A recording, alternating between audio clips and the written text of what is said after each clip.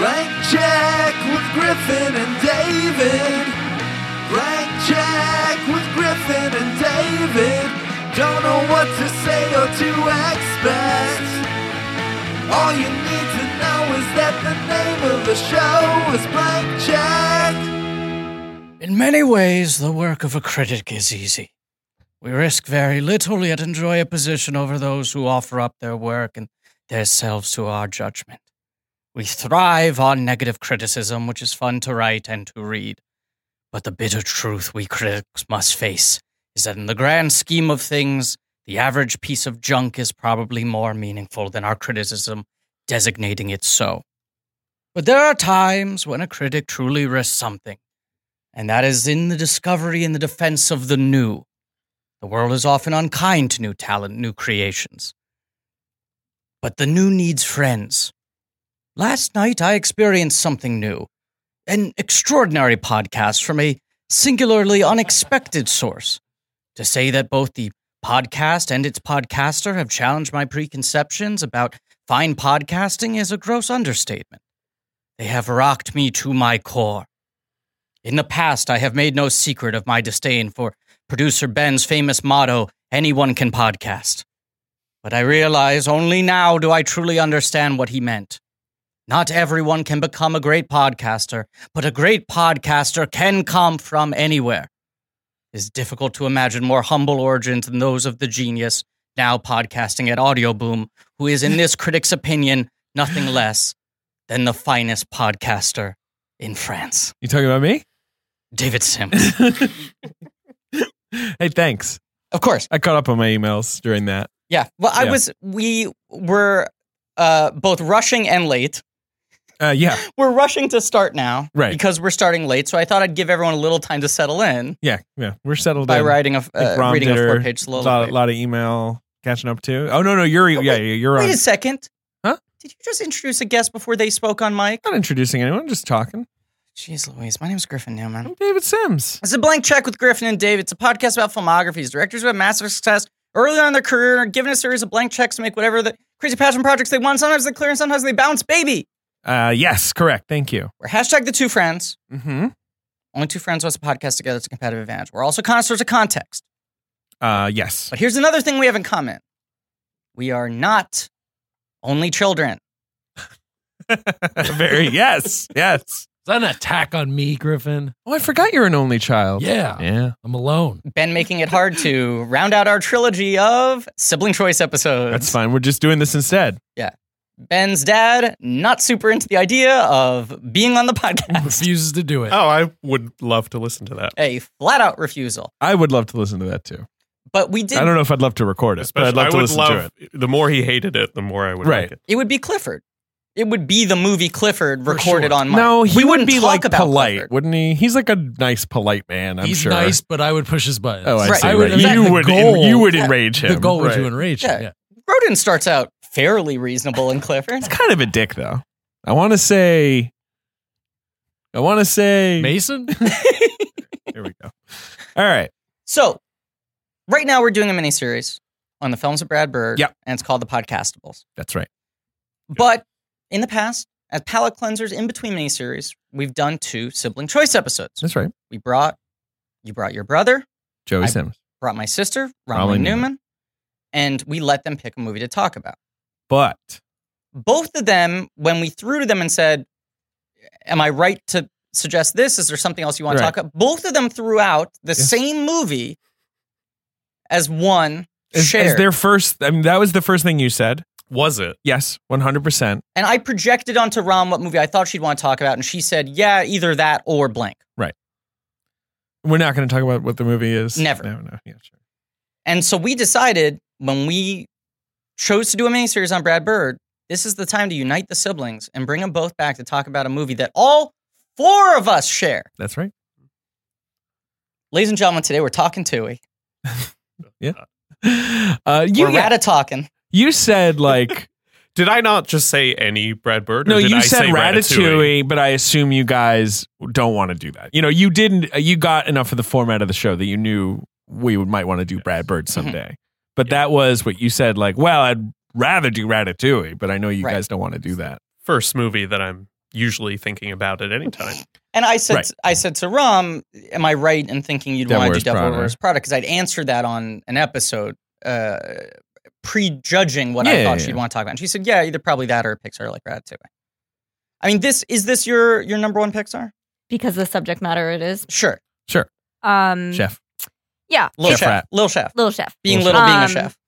You are both. Yes. Let's acknowledge it. It's kind of the one movie where people always ask me about. Sure. Because you're a little chef. Because I'm a little chef. You also hide under people's hats. A lot. That's one of the lesser known facts about me, but it's a huge part of my life. And you weirdly never do it in the kitchen. That's an interesting thing, is you only hide under people's hats at like, I don't know. Finish the bit. Salons. People rarely wear hats at salons. Well, usually their hair is being worked on. Makes their job kind of difficult. Honestly, that's why. That's the real sport of it. You know? Sure. Yeah. Now, Romilly Newman, of course, a longtime sister of mine. 19 years. Yeah, 19. You got to stay on that mic. You keep on put it in a position where you can turn and still have the mic in front of you. Bossing around. Here, I'll fix. Oh, producer Ben's gonna fix that. I'm a novice. Producer Ben's gonna fix that. Ben Great, Producer's we're gonna getting it all fix out of that. the way. Mike, Mr. Positive, Mr. Positive, the Poet Laureate, the Tiebreaker, the Fart Master, the Fart Master, the fucking Meat Lover, the Fuck Master, the Fart Detective. I love prosciutto. He loves prosciutto. Everything's wrong. He, he's soaking with Benny. He's a white hot Benny. He's a birthday Benny. He's a dirt bike Benny. You wish him a hello fennel. Don't call him Professor I'm Crispy. really excited to have you. I'm going to talk over him. Thank you. Really excited to have you on, and Got to Joey, wait to of certain course. But titles. we are both Kylo Ben, producer Frank food Novick. lovers. So let's I'm a get food into lover. Since when are it. you a food lover? And when we filmed Devil Wears Excuse Prada, me. you were a fashion lover. So Right. we He is a fashion constantly lover. have something to bond over. He was criticizing me for wearing brown shoes with black pants today. You can't do that. Said it was a no-no. Definitely You can't cannot do that. I know, Yeah. but I was lazy when I left the house. Wait, but Ben, we all know that you're a fan of fashion, a close personal friend of Dan Lewis. Since when are you a food lover as well? Griffin, I've worked in really high-end restaurants over the years. That's true. Don't talk about That's Well, true. Hey, Yeah, ever definitely don't since talk your about- days talking about the on this podcast, it's gotten a little Yeah, we're problematic. going to bleep that out. Yeah. Burger report, more like a police report. You know what I'm saying? Okay. Let's But move along. I will make a disclaimer and say this will probably be a very self-centered podcast. I might Ooh. lose a lot of fans What? because this movie resonates with my life so much Resignates? that every resonates. Sorry, not resonates. Sure. Every part of it, I'm like, oh, well, when I was that, Okay. So it's gonna be a lot it of comes back anecdotes. to me. Well, look, that is the thing that no Newman has ever done on this podcast is use the discussion of the movie to tell a bunch of anecdotes about childhood. Definitely not Griffin. Never. Griffin Newman. Never Absolutely Griffin. never. So you are a chef I am. and a food writer as well. Right. So Romilly, you live with this boy. I mean, you have in your I have, life, and yes. you live with him. Like we all must live with him. Right. Yeah, I'm You a know, force to as be a sort of a reckoned with in mummy's this curse, world. right? Yeah. You like food. I love food. He doesn't really like food. I'm not crazy And about it. I feel like we'd be a lot closer if he liked Interesting. food. Okay. I'm always like, I love my brother Griffin. We're so similar. That's the We're aspect. really on the same page, but I wish He you could hates eat a food. fucking egg. You know. anything. Don't even say that his word diet around me. is, I just describe it as beige. His diet is literally vanilla. Did Sure. it just get shady in here? It got Sure, wow. shady. Yeah. Every meal I make when he's around has to be modified because there's so doesn't many like a things he thing. doesn't eat. Yeah, but the modified meals you make for me often get reviewed as some of the best work you've ever done. Is that not true? I go, hey, can you make a little mac and cheese at Thanksgiving? And then everyone eats the mac and cheese and goes, Rom, stellar, probably your best pasta dish ever. True? Well, people like mac and cheese. It's Mac and popular cheese food. is a crowd pleaser. Oh, so you're saying people like the foods that I like because the foods I like are So your empirically food's like Jumanji, Welcome to the Jungle. But sometimes Romilly wants to make, a phantom thread. Come on, don't high road me like that. Now, Joey, you're Hello. gonna get all the siblings involved. Yeah, Joey Sam. You're not a chef. No. And you're not very little either. You're a pretty normal sized person. Average size. Yeah. You've never hit under a hat? I don't know. Really? Maybe he's hidden under a hat or two. The physics of that are difficult to pull off. You gotta be It's Lil. Little chef. even if you're little.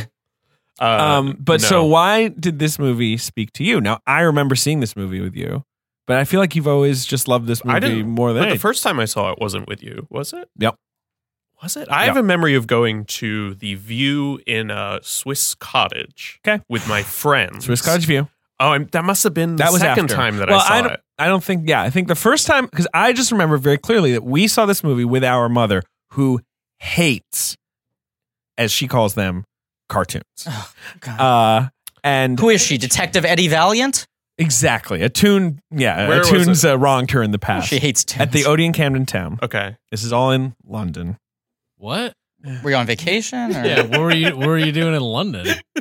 Where is the sound effect going to go? Has it already happened? Is it still coming? This movie came out during the summer, so it was what? It was a summer break. It came out in summer. Yeah, no, we lived there. Lived in London. In fact, I was almost not living in London. It's gonna happen right now. I feel it happening. It's dropping right now. Because this movie came out in 2007, correct? This was the tail end of your... I left London in 2008, so I was almost done with London. Joey was almost off to college, but we saw this movie. I can't remember why, but my mother. Yeah, why did she go? I don't know. But when we were children, my mother did not like, as she called them, cartoons. Like when we're talking about like when I was a kid, like you had your Beauty and the Beast and your Aladdin, and she was like not interested in know even the sort of glorious renaissance of animation. So I don't know why she saw this movie, but she loved it. Interesting. And I remember even at the time thinking like, wow, this movie is so impressive and artistic that it even won over like the biggest hater of animation that I know. I have a question for you. So you said this movie came out in 2007, 2008, you left London. April 2008. Yeah. Am I correct in remembering that after leaving London, you immediately went to Paris and worked at a bar? It's actually before, but yes, that was in early 2008. So, do like you January think that decision to do the sexiest thing that anyone's ever done, which is work at a bar in Paris for 6 months? Right. It wasn't 6 months. It was like 4. 1 month. No, 4 months. Wait a second. No, it was 4 months. It was January. 4 months. Let's open the books here. This is why sibling episodes are great. Yeah, it's true. No, it was January to April, and then, well, I'm not sure if I want to invoke his name, but my friend, who you know, we're not allowed who I lived with. I just don't. I'm about to say something slightly embarrassing about him, so I'm not sure I want to mention his name. Okay. Who I live with in this one-room apartment in Paris, just sat down with me one day and said, "David, I have no money." It's a shocking turn of events. This was Bernie Madoff. This was Bernie Madoff you were living with, right? 2008? You know what? Like, I'm pretty sure that's exactly when the Bernie Madoff... Well, maybe a few months later, yeah. Maybe it was a perfectly timed joke. And I was just like, well, yeah, of course you have no money. We've been living here for months, and you have not had a job. And he's like, so it's kind of an issue how I have no money, so now we have to leave. And I was like, all right. And you were raking in those tips. Well, I mean, he was supposed to teach English, right? That was the idea? We went to Paris because someone had told him, like, it's easy. You speak English. They need English teachers. You'll just get a job teaching English. Amazingly, didn't happen. What was your after-service cocktail or choice of drink? Wine. I mean, like... Okay, and what kind of wine are we talking? Are you wine, a red like guy, a white swill guy? they had. Oh, Yeah. just swill. Sacre bleu. No, all they drink is beer and wine. They're not really like a cocktail people. They're really the not. French. I don't know because I'm under 21. But Sure. Never But did. not hear. in France, you can drink. Actually, that's true. Yeah. Yes. So Yeah, yes, they do not drink cocktails in Paris. Why do you I think know that from Rom experience. goes to France twice a month? She's such a boozer. She's a wino. She weekends in Paris just so she can drink on the flight. But you know what? I didn't even put together the Ratatouille thing. I forgot about that. Yeah. Like that I I'm also saying, lived in Paris. I'm genuinely questioning, do you think that movie, because it was like, I remember... I mean, I love Paris. It's a I lovely remember place. this came out the exact same summer as Paris Je t'aime, a very hit-miss film, as most omnibus films are. Indeed. Like a 4 very strong Yeah, segments. it's got some cute... Have you seen Paris Je t'aime? No. Yeah, no. Is that a movie that anyone remembers? It's not a must-see. There are, in a YouTube age, you should just watch the 4 segments that are good. There's a couple of the little movies that The are Collins cute. one's The really Collins one good. is The awesome. Alexander Payne one is great. Yes. The Alan Hughes one? Is there an Alan Hughes one? Am I making that up? Maybe. I always like the Wes Craven one. Do you remember that one? Yes, I That's do. a nice little Yeah, rom-com. it's cute. Anyway, it's a Romilly comedy. But Are those the two? Was there a third Paris movie? there's maybe no, I was Well, just because gonna say, there's 20 movies, because there's one Right. for each arrondissement. my point was that came out earlier in the summer, and then Ratatouille came out, and I remember several critics saying Ratatouille somehow makes Paris look better than any of the 20 filmmakers in Paris Je t'aime. Well, because Ratatouille isn't really set in Paris. Right. Sure. But I mean, also, it's sort of wonderful fantasy of Paris. it also beautifully totally drawn. feels like Paris. Like in this way, my mom and I saw Coco together, Coco. which I think Coco. Ben didn't like that for some reason. Coco, which I think is now her favorite Pixar movie. I the timing is unfortunate because if you asked me before I saw Coco, I mean, Ratatouille would be a shoo-in for number You're one. saying Coco's a challenger? I think Rom saw Coco twice in theaters, which she never does. My cold little heart never cries. Yeah. And Coco, I was sobbing. I was crying. Griffin was sitting next to me. Spontaneously. I was crying so much that I was choking on my own crying. And and there are very serious cinematic masterpieces that have not even made me well up. Sure. And Coco absolutely killed me. And I went home and I listened to Remember Me on a loop. And then I saw it again like 3 days later. And I thought, I said to my friend, I was like, there's no way I'm going to cry again. Tears. Wow. Yeah. Time 2. Well, a stranger checked in on me at Coco. I saw Coco alone and I cried. And like a stranger next to me afterwards was like, "Are you okay?" I'll say the thing that was astonishing was we were sitting there together and we're watching the whole movie, and Romilly's like, "This is fun. Why aren't people giving this more credit?" But you're not like emotionally on sort of tenterhooks about it. It's a hammer blow at the end, with right? And then the moment where you realize what they're about to do, right, where literally the character like tunes up to destroy your heart, Romilly just turned to me and her eyes were full, and it was like, oh no, oh God, what's about to happen? Like it was like the look someone gives you right before the roller coaster has the drop. Sure. Like the tears were already there and then just didn't stop for like 20 minutes. There was no going back at that point. I was like, I am a ruined human being. Right. I have lost all sense of self, but I cried through the credits. Yeah, Coco more like Gomo. Yeah. Good movie. But Ratatouille is still very close to my heart. Ben just dramatically took off his headphones. Ben just quit. He has handed in his 2 weeks notice to Audio Boom. He's asking if he can get out sooner than that.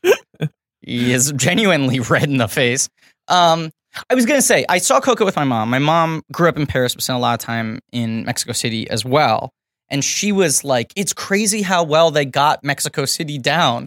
And she was talking about the Land of the Dead. Uh-huh. And I feel like in the same way that like the Land of the Dead in Coco captures Mexico City, even though it's not really Mexico City, right. Ratatouille does that with Paris, where it's not very literal, but it somehow like captures the spirit. It captures the way Paris feels. I was going to say, I feel like nothing really looks like Paris. Right. But you'll have moments when you're in Paris where there's just a ton of lights and there's just this atmosphere, or you're eating or something's going on and you just have this overwhelming feeling inside of you. And that's how Ratatouille looks. It's also a movie that like literally glows. Yes. Like it looks like a candle. A lovely blue and gold sort of glow to it. It's very a lovely warm. palette. My heart kind of stops when you get to the apartment and it's so shitty, and then he goes on the windowsill and you just see the beautiful Paris landscape and you're like, okay. Well, what's your objection, Ben? No, your mom is so cool. Your mom's much You're cooler like than us. A reveal that your mom spent some time in Mexico City? Yeah. What? Look, we have to have your mom on the show. We'll have her on. Let's do that. I have no idea what Holly movie she'll Hunter. pick. We'll have Holly Hunter on. Yeah. His mother looks a lot like Holly Hunter. Cool. I mean, You should their also mother. have Holly Hunter on. Yeah, that's true. We should have both of them on. When we were young, she got a free carpet because the carpet dealer thought she was Holly She would Hunter. literally get free shit because people knew Holly Hunter lived in New York. They're the exact same size, and people would be like, Miss Hunter, right this way. Wow. And she was like, I'm not Holly Hunter. And they're like, okay, we got it, Miss Hunter. Don't worry. Of course. Just don't worry. Because usually the ruse would fall apart when she handed over the credit card. No. Even when she spoke, they'd be like, I guess you sound kind of different. I guess maybe She has the twang. such a distinctive voice. I agree with you. Oh my God, everyone just blew out the mic. The first time I saw a Holly Hunter movie, I was like, holy shit. Because I always just assumed they sounded the same. And I was like, oh, she does not have that voice. I mean, no one has Holly Hunter's voice. That is one of her... Mrs. Incredible. Unbreakable. Elastigirl kind of has Holly Hunter's voice, I would say.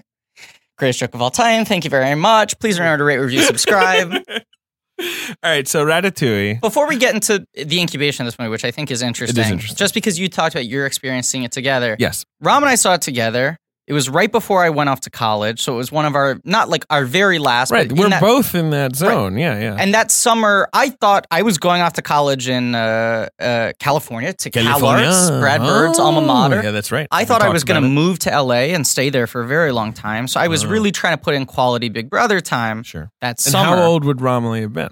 You would have been 8. Is that correct? 2007? Yeah, you would have been 8 years old. Okay.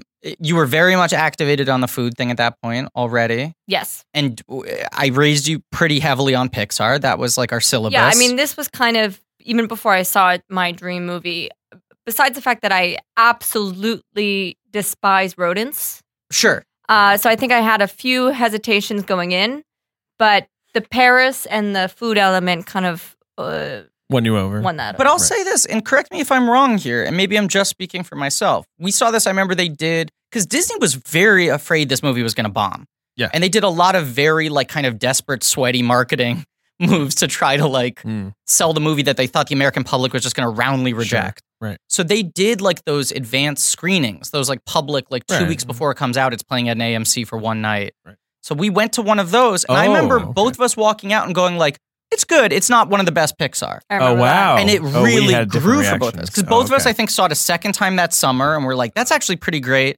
And then by the time I came on home video, and it's a movie for me that gets better every single time I watch it. And for me, it's a movie that gets better as I get older. Yeah.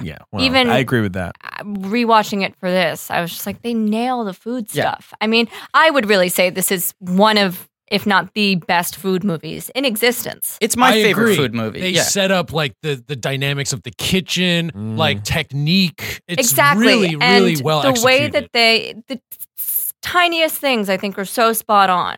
Right. My favorite moment is when he finds the mushroom and then he's running around trying to find all the accompaniments. Yeah.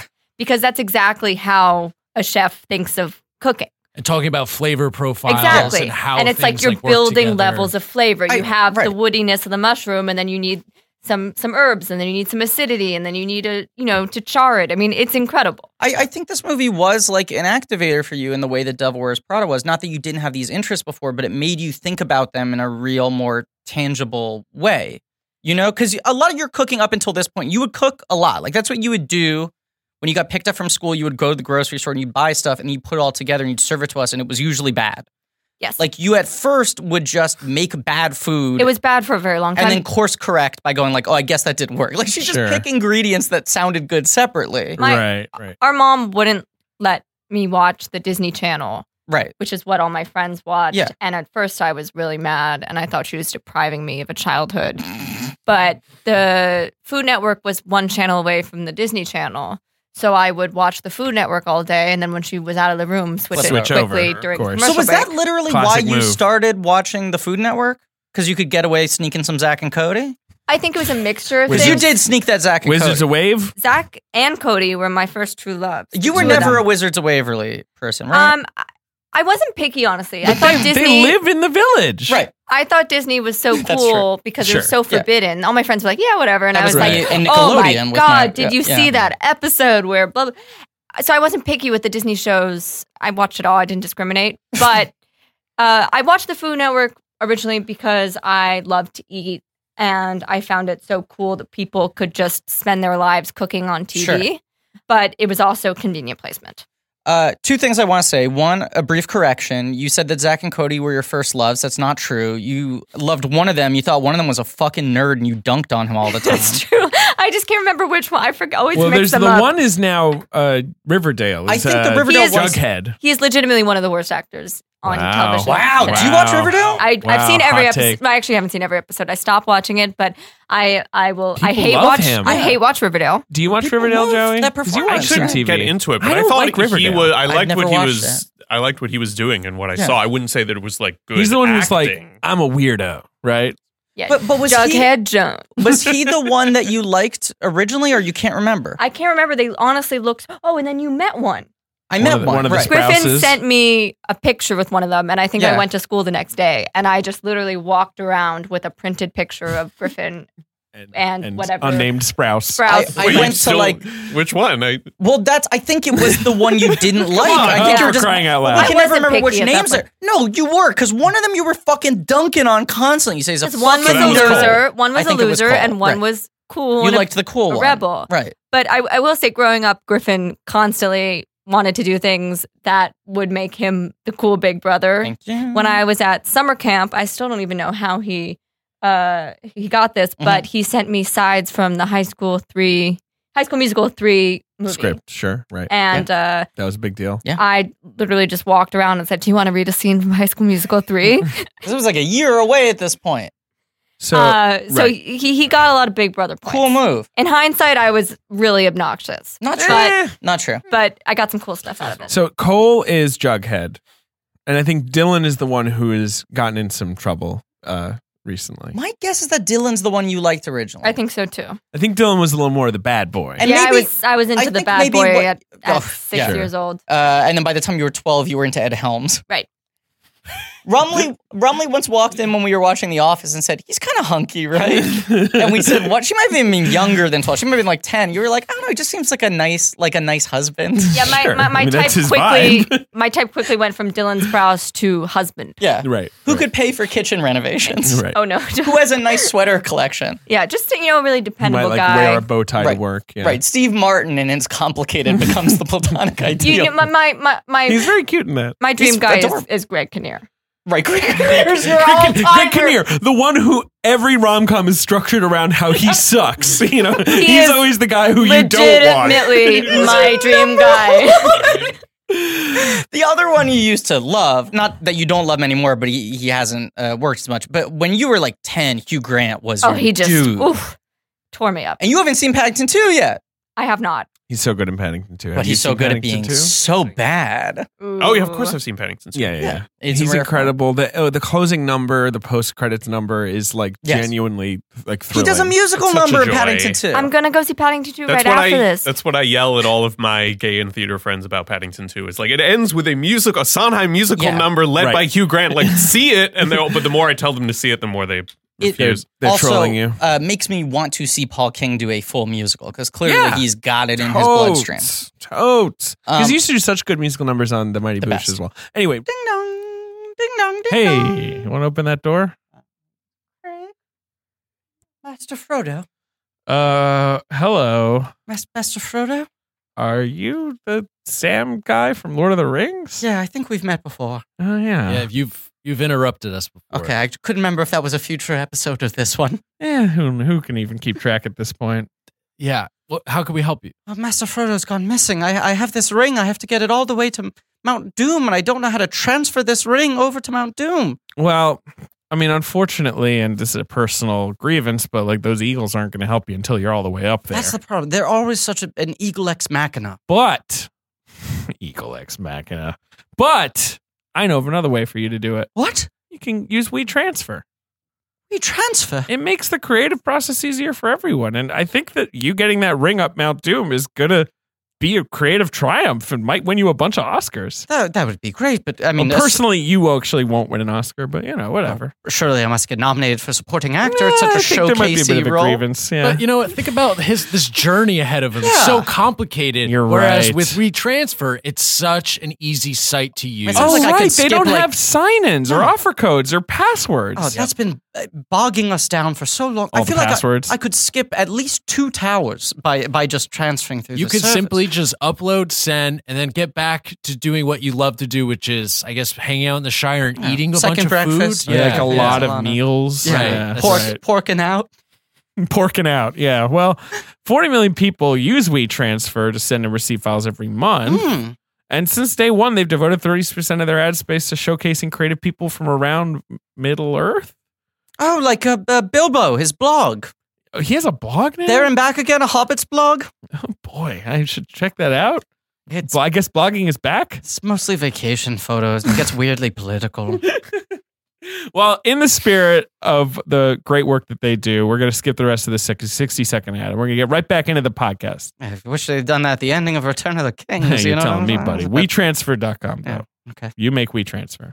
Okay, so can I talk about the incubation? Because I find it fascinating. Jan Pinkava, or however you say his name. Yes. Jan? Yes. John? I thought it was Jan Pinkava. I think it's Jan Pinkava. Okay, fair enough. He directed Jerry's Game, Yes. which was the first time that Pixar put a short before one of their movies, before A Bug's Life. It's the chess one, right? With Correct, the old it's Old man. Man Jerry's Playing chess Game. himself. That one is incredible. That blew my mind. Won the Oscar, great short, got everyone on board with the idea of seeing a short before a Pixar talkie. There's a real sophistication to that thing too, like especially when you consider that most shorts you would have seen before an animated movie were like a 3-minute like bit of like cat dog chasing a ball, Sure. Like they throw that before the Rugrats and be like, here's just a shorter version of that cartoon show you watch. Right.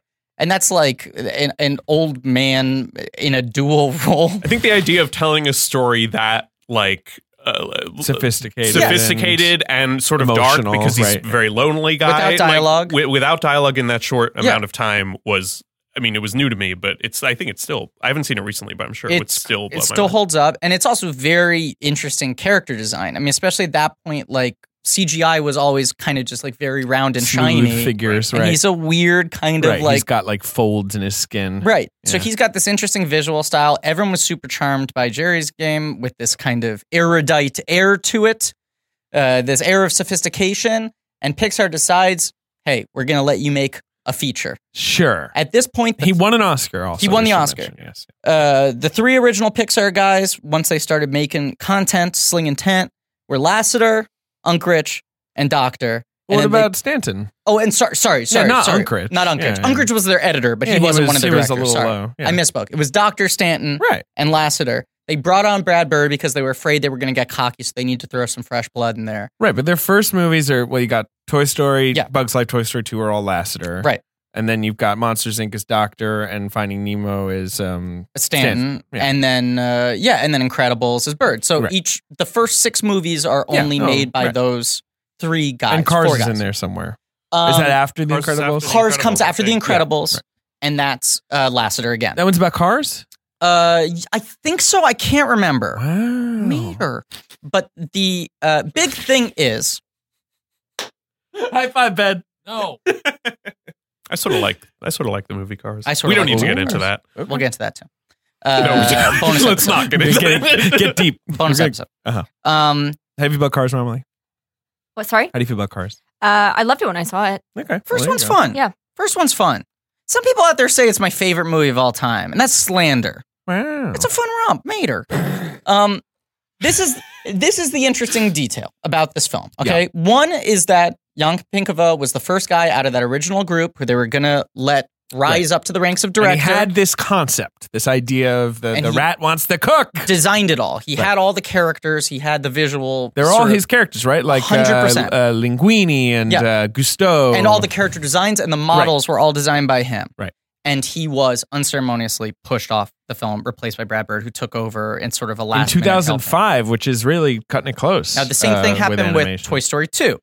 Right. So I want to do this crash course quickly. Oh boy. Okay. This is the problem with doing Brad Bird is he gets to talk about Pixar a lot. But all of this is but this is interesting. If you're going to go into the history of Pixar, like pushing people off projects, this is a lot to talk about. Yeah. Joey is more into the shit than I am. Yeah. So you guys, because I think this movie is an interesting fulcrum point of Pixar's director problem that has led to their spotty track record today. It took about 10 years to catch up with them. Right. But it's why things got kind of shaky.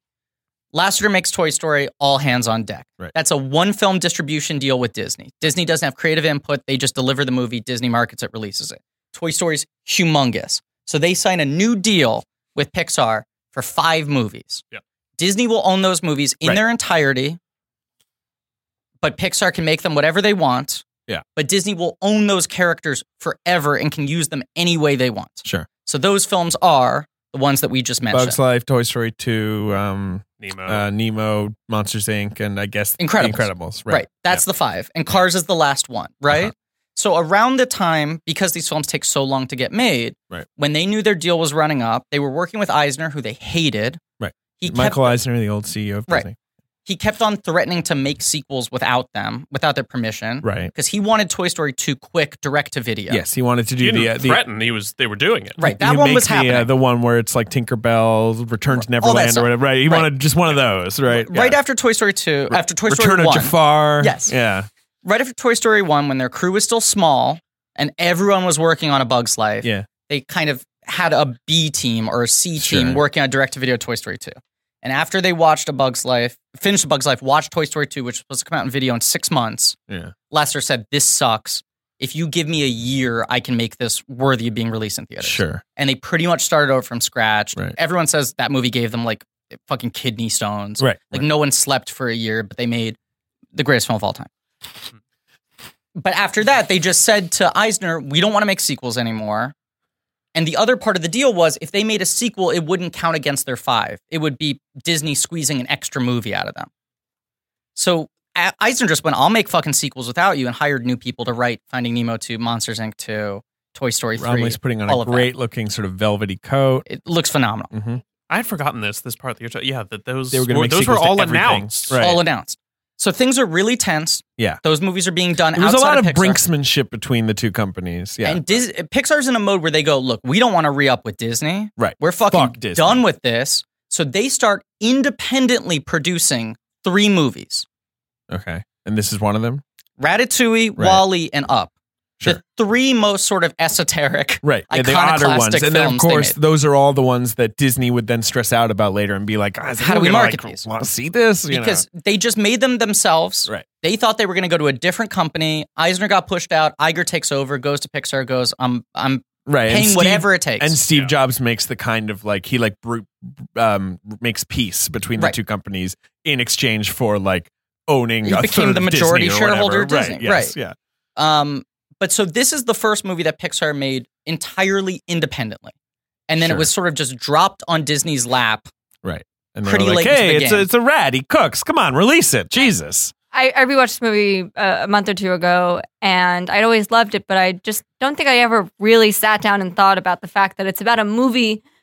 It's about a rat who hides in a chef's hat because he has dreams of being a French Right. chef. Yeah, no, it's And I weird-ass movie. went to Griffin, and I was like, this movie is about a rat who pulls a guy's Pulls his hair. Yeah, It's so, insane. it's, I mean, it blew my mind. I felt like I had been walking around with a blindfold on forever, and I was like, "Yep, this is great." And then I was like, "Holy shit, this is about a rat." And if you went to a studio and pitched this, they would have you arrested. yeah, Yes. they would execute I mean, you. it's on the Right. verge of insanity. And no judge would convict them. Like this is their Pixar is a studio. This is their first big blank check movie where it was literally like, you know what, we have the right, money, we're going to make our movie. and Yeah. we know our Not a track Disney record's strong movie. enough. Someone will buy it. This is the epitome of a blank check. Yes, It is also, to use a word that we like to use on this podcast, it's a movie with a premise that is very sweaty. 100%. Incredibly sweaty, especially the part where you pull the hair to control the body. Right. I mean, this Like a horse. This premise is John Goodman on a Stairmaster. You know, it is dripping in It's sweat. Gandolfini eating a chicken parm. And yet this movie ends up like having like the lightness of like a Lubitsch touch where you just buy into Lubitsch all movie of is it, exactly what this which is yeah. insane. You cannot summarize this movie without sounding like a lunatic. This is true. It's also quite long for an animated movie. It's 150. Like, it's an hour and 50 minutes, which is pretty long. The Pixar movies were usually tight 90 or so. Right. And The Iron Giant was 90 minutes long. And how long is The Incredibles? I forget. It's like an Incredibles. hour 40. I think. Yeah, I think, I mean, animation's so expensive that there was always a thing where like studios didn't want to make animated films that were longer than 90 minutes. Right. They were usually 90 with And also credits. you want to like squeeze in the show It's for times. kids, Yeah. adults aren't going to see them, keep the attention spans. But it's very telling that Pixar was like, we don't have to care about anything now. We're paying the bills ourselves, so let's make a fucking 2-hour Rat Chef movie. I also do feel like out of all the Pixar movies, this one to me seems the most like it's catered towards adults. Yes. And it ends on like a Proust reference. Exactly. Yeah, you know, it's sophisticated. It's very Yes. sophisticated. And it's about a lot of grown-up people Yes. and a rat. But, mostly like people who have a job at a kitchen. What were you going to say, Joey? Well, I was just going to say that just, having said all the things we just said about Right. it, obviously whatever Jan was doing with it, Yeah.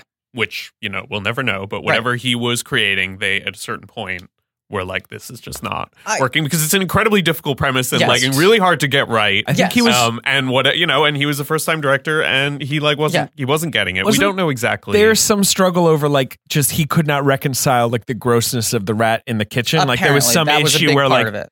There was some everyone's issue- brain would just shut off. They'd be like, no, the rat's in a kitchen. Right. But I will say, I hate rats really more than anything, but I'm never watching and think, wow, it's gross that there are rats in the kitchen. Well, but that part of that is, and this is something that Brad Bird has said in interviews, Yeah. is that when he came in and he saw the design that they had for the rats at that point, which Right. I don't think we have seen, we don't know what I've that looked. seen He was like, concept no, drawings that- yeah. throw Right. that away. Right. So it Right. must have been a lot grosser than what they Right. ended up That with. I get a little grossed out when they're all in the kitchen. When you see them scurrying as like Just because the sight of many Yes. rats is alarming. That is alarming, but Right. there is that moment where they go in the dishwasher. Which is very cute. And it's so and their cute. fur's all fluffy. At that moment, I'm like, wow, I want a pet rat. Like, Yeah. let me I get a know rat someone- sous chef.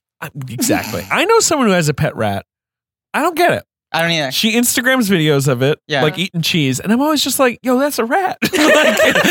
But in this movie, Yeah. it's cute. They're cute. It is. Yeah. But I also think it's incredible that the movie doesn't feel like it's trying too hard to make them cute or shy away from them being rats. Like, it has them walk on fours for a majority of the movie. They move strangely. When they're in large packs, it does have that, like, weird, just sort of innate, unsettling. They don't wear. It's a swarm. They don't wear clothes, which right. a lot of other animation studios probably would do. Right, that's true. For no reason. You compare it to like A Bug's Life, where they make the ants blue and they have like two arms and two very, legs, very and they walk cartoony upright. and different. Yes, right. Yeah. This is a movie that's all about needles threaded perfectly. And there's also really that moment where he catches the rat for the first time, and he doesn't talk. He just really acts like a rat. Choice I love. That it's language really they establish, yes, is so good. Yeah. But it is. But that's what I'm saying. It's like, this is a movie where it has to be plausible enough that he can't talk to the rat because the rat doesn't speak English, but implausible enough that the rat can control him by touching his hair. Right. And it just like you said, threading needles. Like, that is a thin line to walk to like make that all believable. So by all accounts, what happened was November 2004, Incredibles comes out. It's a massive success, right? So, he wins the Oscar. He does. And then very shortly thereafter, Lasseter comes to him. Lots of hug and bear himself, John Lasseter. How could you have done this to us, John? That was just Griffin talking to John. That was me just screaming at the skies. We trusted you were the chosen one. All right. Well, Brad Bird was working on something else. He was working on a script for a live action movie. 1906. He He wanted to make a film about the great San Francisco earthquake. And for a moment that was happening, and then it wasn't happening. And then so I think when Lasseter went to him, he was kind of just like sitting around because that project was stalled. What is that project? Okay, so it's this story I know it's about the earthquake. like San Francisco like crumbling to ruins in 1906. And his pitch was based on a nonfiction book. His pitch was, I want to do Titanic, except instead of a boat, it's an entire city. But like, so who's it centered on? That they could never crack it. But it was going to be centered on some kid who was like figuring out that this was about to happen, something like that. But I think they always it sounds said, like a frustrating movie, honestly. I don't know. Yeah. They always said the number one reason it never got made is he never felt like they could totally crack the emotional center of the story. Yeah. But that was his pitch was, can I place an emotional like center? a city-sized disaster movie. It was going to be a $200 million film that Warner Brothers was going to co-produce with Pixar, not with Disney. No, it was I gonna remember be a that. Pixar And it was going to be live action. action. Yeah. Yes. Which would have been huge. And that was his plan. Okay, resting a little bit after Incredibles, then I'm going to do that. And Lasseter comes to him and goes, look, Ratatouille's a fucking mess. Right. This is the first movie we're going to have in a distribution deal with whatever new company we sign with. I got this rat movie. We're too deep in it to scrap it. It is so crazy just to him to think like, right. So there's this, about the rat movie, have you been on the third floor where the rat movie is? Because and the original title was Rats! ! Was it really? Yes. No. Wait, really? Truly. It was Rats! Ratatouille is a genius. I mean, the It's a way great they did title. that is But genius. Disney lost Ben their just minds over got the it. title. Just the other day. Yeah, I didn't know. You texted us where you're like, I'm- rat. See, 'cause I just thought of the dish. Right. No, yeah, of course. Yeah. That's where I go But to. I wonder, was the dish in the movie? I wonder. I don't think so. You don't I think think so? that was a Brad Bird move. But I think it's smart. What is Because even from just a yes. culinary level, Ratatouille is That's the beauty. We'll get to it. But That's the like fact a that they're really like classic French right. dish. But the fact that he goes with something that's simple exactly. is also. I mean, that's the beauty of the whole movie. but There's no way that the Antonigo stuff was in it before. 0%. That's Brad Bird. Pure right. Brad 100%. Yes, that is where this movie becomes fucking galaxy brain good. Now we don't know that much about what was in the old draft, what was in the new The old draft. draft was probably like the rat's in the kitchen, he cooks the food, But also We don't in the know old draft, Gusteau was alive, Yes. right? I know that Brad Bird killed Gusteau. Yes. With his hands. Yeah, murdered him. And that was his first day on the job. He was like, bring me Gusteau. And they brought this cute, fat cartoon chef voiced by hello, Brad Garrett. Yes. And he was like, Yes. But they just say Just to something him, you could imagine Brad Bird doing. we need this film. It's supposed to come out next year. If we give you an extra year, do you think you can make this movie good with all the elements we're already stuck with? Right. Like they'd essentially have build to the have these sets, built the characters, right, had the basic plot line. Can you retrofit it? And he was like, I didn't want to do another movie so soon. Sure. But something. And he wanted to do live action. Yep. But I think Brad Bird, with that infinite chip on his shoulder, wanted to prove that he could pull it off and saw something in the story of what he connects to about the idea of someone who is capable of greatness not being allowed to fulfill that greatness. The thing that is often mischaracterized, I believe, as objectivism, when I think it is a sort of cry for recognizing exceptionalism. Because in every Brad Bird movie, the character with the most power uses that power for good towards others, which is the opposite of what Ayn Rand preaches. Sure. I mean, I think this is his ultimate movie about the things we've already talked about, which is he is an exacting artist who thinks a lot about the nature of being creative. And this is a movie about the being creative. Let him do things his way, even though he knew he was right. And he's a little rat. Yeah. And he's got to sneak in under a hat into that kitchen. Yeah. But then he did it. So he pulled it off. And it's one of the best movies of It's a wonderful movie. I think. Yeah. I was saying this to Joey the other day. I think it's his best movie. I think always The Incredibles, a coin toss between this and Incredibles. The Incredibles is like my favorite, and I love it. Yeah. And I think it's probably The Incredibles is kind of a better, more perfect movie. I think this one holds up better because I watched The Incredibles again recently. I haven't seen it in a little while. It wasn't quite as impactful as I remember. I could see that being true. And also, like, The Incredibles is just like, it's just a home run. It's just like, whereas this movie has flaws and it has things that are weird and like, it's a little sweaty, like we talked about, but then it's also like, it's reaching so far. It leaves you with things you're thinking about. And it also feels masterful largely because he's attempting to do the impossible. Like, we all agree that this premise is fucked and that Disney should have just swallowed their money and canned it, you know? Which makes it more impressive. And this is a perfect movie for me to like sort of amplify the idea that a perfect movie does not mean a movie without flaws. Because, like, for example, almost every French accent in this movie is bad. Sure. Yet I think this movie's perfect. Right. It's somehow... No French actor is involved with this movie. Zero French actors! And I know this is unavoidable, but I hate movies that take place in a country. And they speak English. And everyone speaks in the accent, but doesn't speak the language. I know that if Pixar made a movie entirely in French, that would not go over well, but it's annoying nonetheless. At least Linguini is American, so there's like half a justification for why they're speaking in English to him. Why is he called Linguini? Because his mom was one silly bitster. I always hated that. I think that's just it's weird. It's too much. You don't need another food reference too. Like his name does not need to be a food reference. Yeah. But he does kind of look like a spaghetti. I mean, I guess that's the reason. Right. He has total Linguini vibes. But that's the other thing. Brad Bird essentially, I think, drops the entire cast save for Ian Holm. I think that was the only person who was on the Pinkova version. Oh, sure. The legend I've always heard for who was originally playing Remy is Rob Schneider. Great.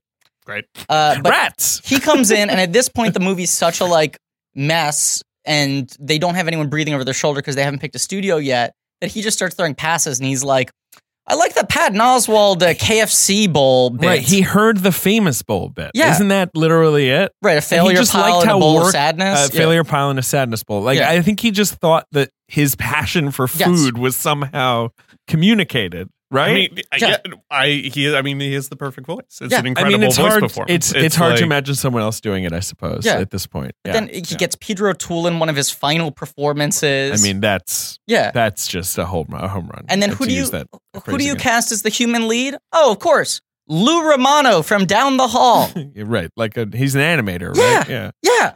I mean, like, the cast of this movie is insane. Yeah, good. Janine Garofalo at arguably her moment of least relevance. That's true.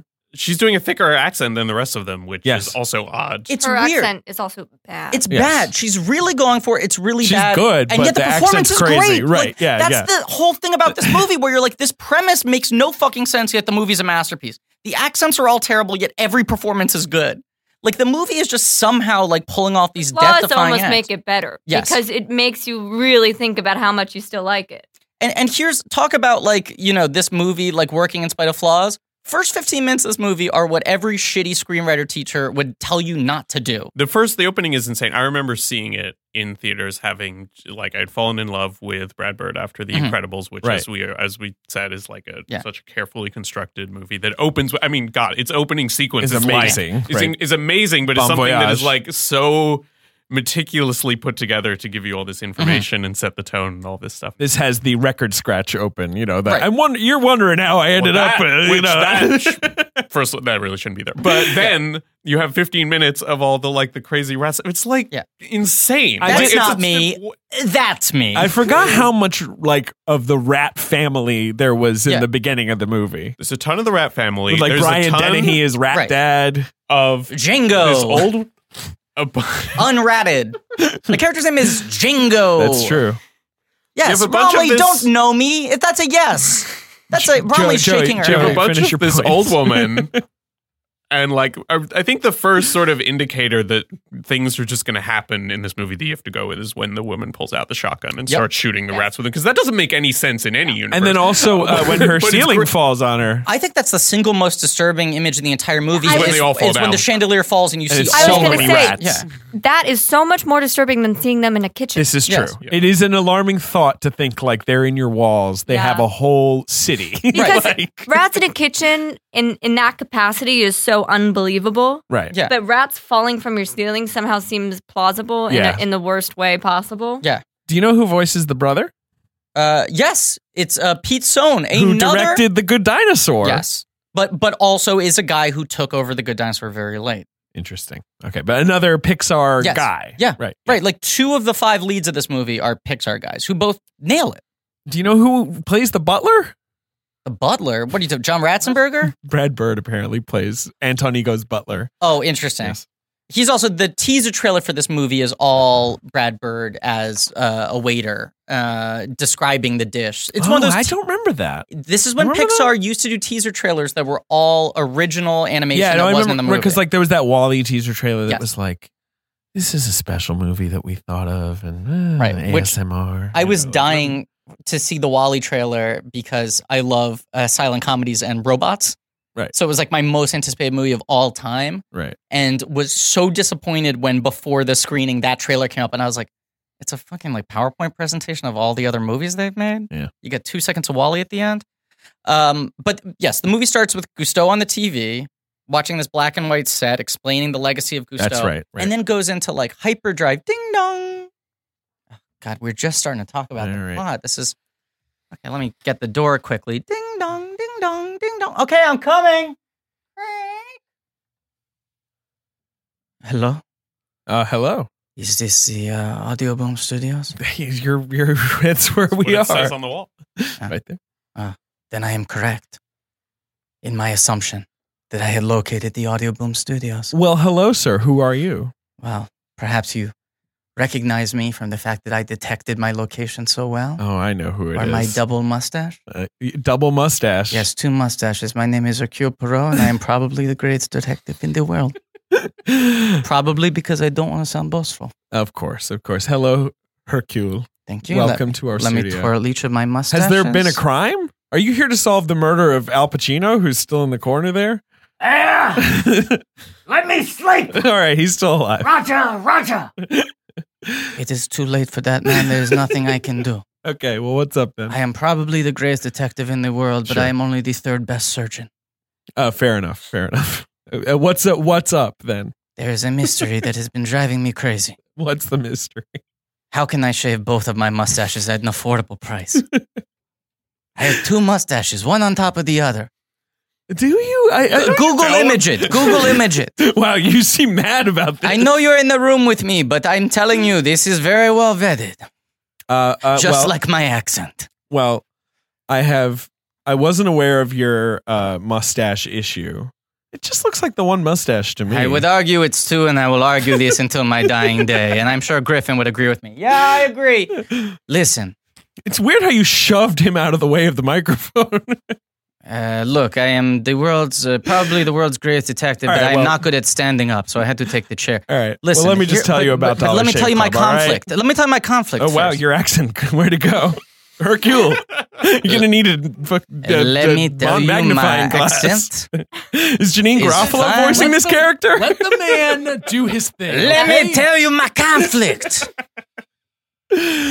I've been taking a lot of pro bono cases, so It's I a only very have long bit. $1 to spend. It's Thank not you, a bit. Romilly. It's a very Almost as long sincere as the mystery. latest Murder on the Orient And Express. the crazy thing Okay, is 2 we comedy only points. have to do a minute. And it always takes 3 minutes to All right. set it I up. don't know what you're talking about. I'm trying to solve a mystery. Hercule. Yeah. If I you'll thought just it was let very good, by the way. I know, you guys should talk about it.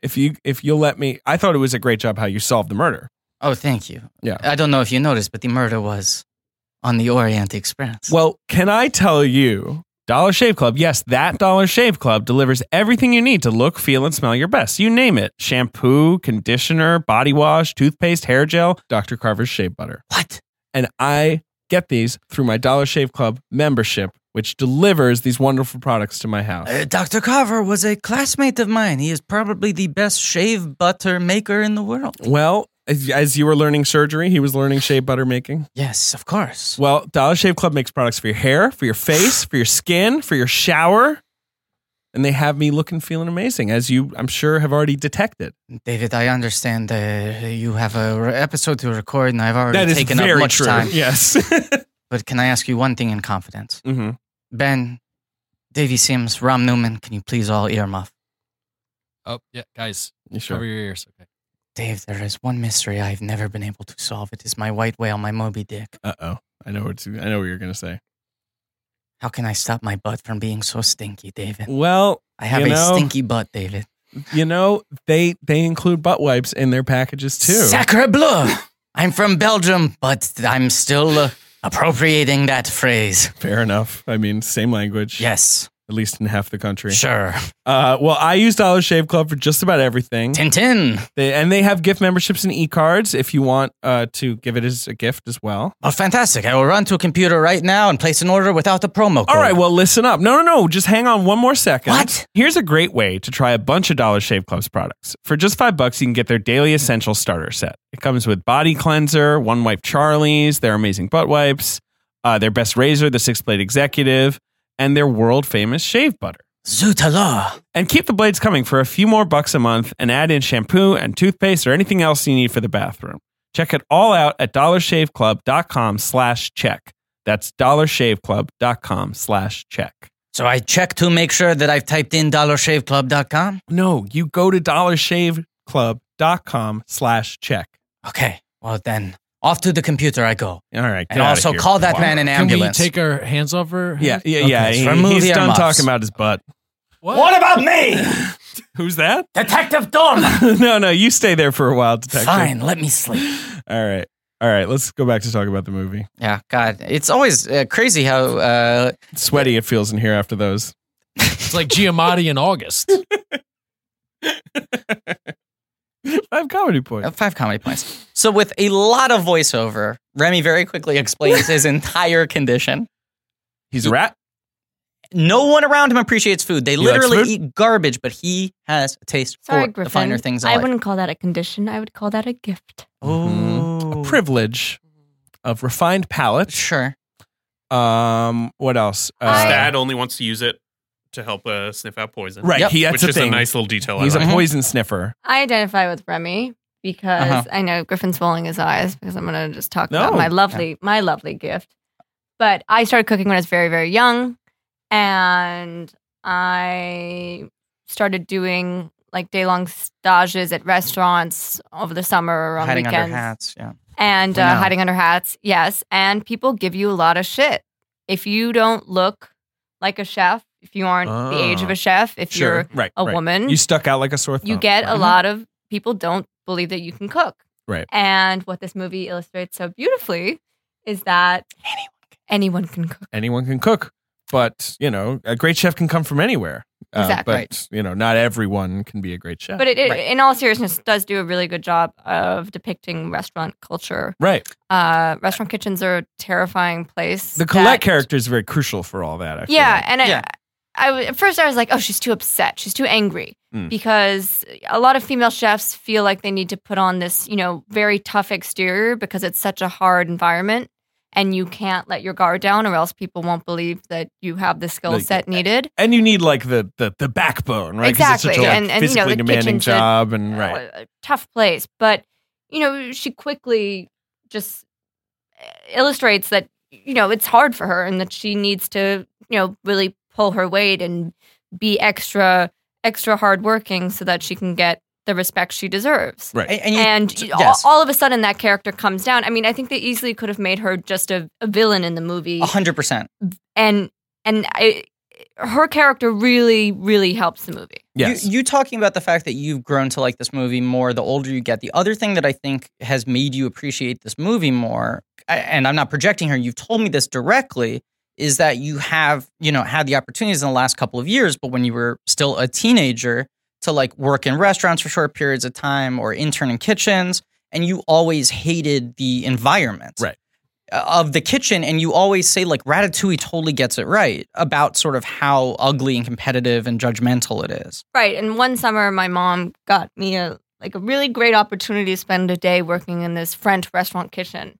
And I was so excited because the food they made was amazing. And it was just, a big deal. I was still really young, and I was really excited. And it was awful because they didn't believe that I could cook. The guys were disgusting. You were a little rat. French guys are gross. I'm sorry, not to make a generalization, but they are. Yeah. And I felt really kind of defeated at the end of the day. Yeah. And I think rewatching this, I really, really, really felt for everyone in the movie. Yeah.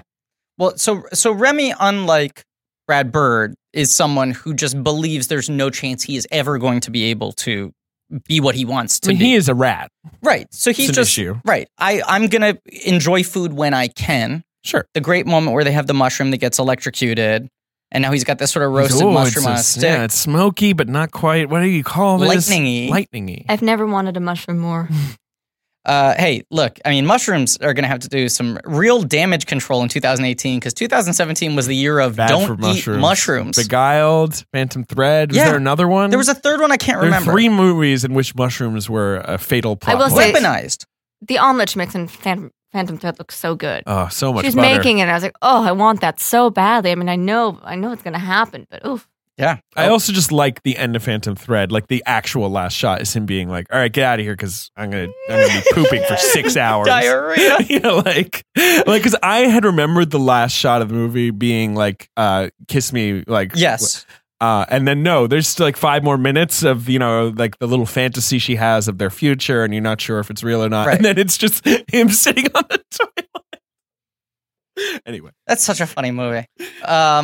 Joey, yes, get us back on track. But Brad Bird's way into this, whatever this might say, I don't know if we want to get into whatever this might say about Pixar, but his way into it, despite the way that it accurately depicts all of the unpleasant things about the creative environment of the restaurant, is that he is obsessed with like the beauty of the creative process. Right. That is his thing. That's the whole thing for him. That is also there at the same time. My favorite, I mean, there's a million great moments you could pick out of that, but one of my favorites and one of the early ones is when Remy is watching over the kitchen when he first gets there in the window above, and he's like just talking about what everyone does, like that's what all their roles are, and he keeps saying how everyone is important, right? Which is something that Bird would also strongly believe. And that's another thing I like because I actually have just spent time watching people cook in restaurant kitchens, and that's a great experience because there is kind of beautiful orchestra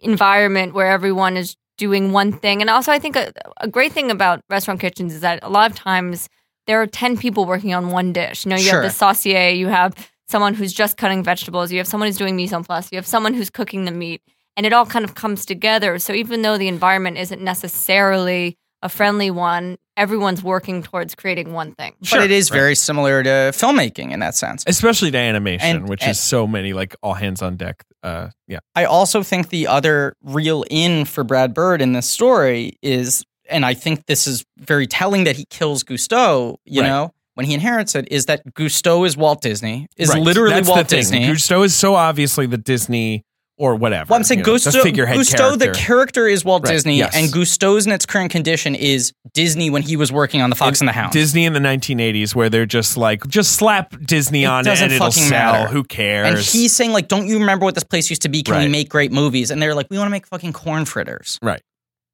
Money.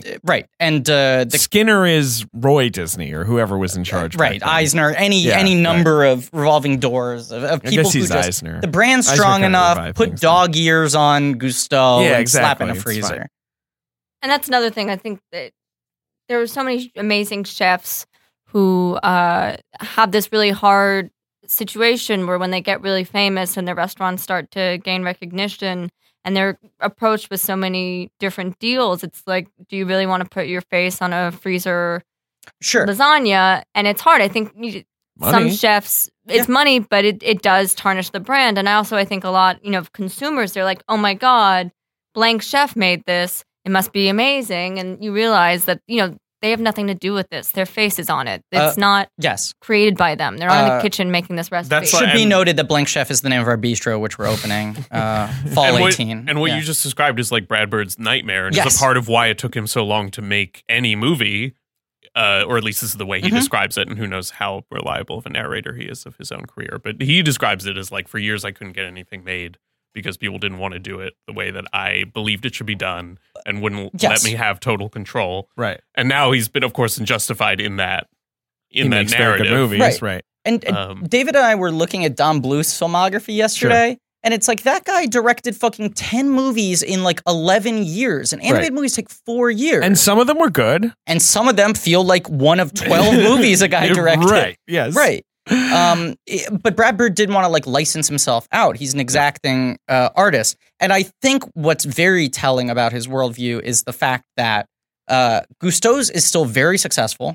Gusteau is very famous. It's doing fine. People are going. Now, it's critically reviled, but, that doesn't stop the money from coming in. But they sort of, romantically say that Gusteau died of like a broken heart after Anton Egon gave the bad review. Yes, and he lost the star. I mean, also, it's the curse of having like the 5 stars and the 3 Michelin Ascending stars. From greatness, like, all you can do is lose them. Right. Yeah. But that, the fact is, at the moment he dies, he loses a star, but he's still set. He's a brand name. He's got a TV show. He's got books. But what matters to him most is the idea that he's producing great work. And if he feels like he's dropped on that like destroys him. Sure. Destroys him. And meanwhile, everyone else is like, we're Gusteau's. We're fine. Tourists are going to come communism here. Is really what killed Walt Disney. That is true. It's the specter of communism. Yes. Well, it didn't kill him. It just froze him in a jar. Yes. Coldest war of all. So, Remy, there's all the business at the beginning with the Rat family and Brian Dennehy, but it's sweaty. Whatever. It's a lot of voiceover, but I also can imagine that when Brad Bird got the script, he was like, Jesus Christ, the first hour of this movie is table setting. Sure, maybe there's so much shit. But, I just need to inelegantly get all of this out as quickly as possible so we can get him in the kitchen. You still could imagine a version of it where none of that was there, though. Yeah. But he keeps it partly because I think I don't know, but he gets into the beauty of certain sequences, certain ideas that he can do, such as the moment when the rats come down out of the house and then they all escape out of the house on like rafts in the rain with the grandmother shooting at them with a shotgun, which like when you describe what that sequence is, that's crazy. Insane. But it's so good. It's so fun. And he puts his entire family in danger because he needs to find the right food to pair with the mushroom. It's also It's the beginning of that visual thing he's doing where the screen blacks out behind the rat as they eat and like the taste is represented as these sort of like turns into like weird a UPA cartoon with all these weird like colored shapes. And I think also, I'm not sure, but I do think Brad Bird likes, and maybe he relates to it in some way, the idea of like, art clashing with the family, like whatever your family expects of you. Yes. And, how difficult it can be maybe for your father or your brother or whatever to understand like creative passion. Sure. Which is a strange thing to explain to someone. Yes. Where it's like, I just want to cook food. And they're like, food is fine. This is a sandwich. It's food great. Is fuel is the Well, he says food is fuel. I mean, he's a rat. I mean, he has the right idea for... Now shut up and eat your garbage. I mean, he's a very large rat. Can we just say that? Yeah, Brian Dennehy... it's a Dennehy-sized rat. It's playing a Dennehy-sized rat in this movie. But so he gets swept into Paris. He realizes he's in Paris. He realizes he's at Gusteau's. Right. Let's not skip through. There's so many. You enter a section where there are so many beautiful sequences, and probably one of my favorite is him going through the walls of all the different buildings before he realizes that he's in Paris and going past all of these different... The couple fighting with the gun who then start making out. I forgot about that. And he goes through like a dinner party French. and it's very French. All of these different very French, slightly stereotypical, but whatever. Images, and that's when some elegance starts getting introduced into my narrative, starts getting a little less sweaty. When he washes up in the sewers, he's sort of crawling through the rafters and all this sort of stuff, from the point that he gets separated from his family, voiceover is largely gone. Yes. Comes back at the very end. I suppose. Because now they set up the new device of Remy finds this Gusteau cookbook and starts imagining Gusteau talking to him. Yes. I love that the movie acknowledges very early on that this is Remy's manifestation of his internal monologue. Gusteau. It's not like him in the spirit world, right? Because the I have a son I am you. is very funny. Right. He's like, I have a son. And he's like, don't you know that? He's like, I don't know that. Figment of your imagination. But it's also, it's almost like, I mean, not to overanalyze, it's almost like Brad Bird like saying like, all right, so this is kind of a cheap like narrative device that I'm using right now. Sorry, like I'm just trying to make this work. It's like he's making fun of himself. Right. Yeah. That's fair. But they've also set up the really brilliant thing. He does it so fucking elegantly when they're in the kitchen and the old woman, before she shoots them, sees Remy. And he's yelling for his family to get out, and it cuts to her POV, and he's just going like squeaking. Yeah. So it's like, okay, we got two languages here, but also his body language totally changes depending on whether he's talking to other rats. He tends to be more hind-leggy versus when he's around humans, he moves more like a traditional rat. Right. Which is just like so fucking elegant. He's such a good director. So Remy climbs up and realizes he's in Paris, of all places. Yeah. What are the odds? And so close to Gusteau's. He's close to Gusteau. Crawls there, is looking through the ceiling. Sure. Looking at this gorgeous kitchen. Beautifully designed kitchen. Is it an accurate kitchen, Romilly? Like geographically? I mean, that would be one of the nicer kitchens. Sure.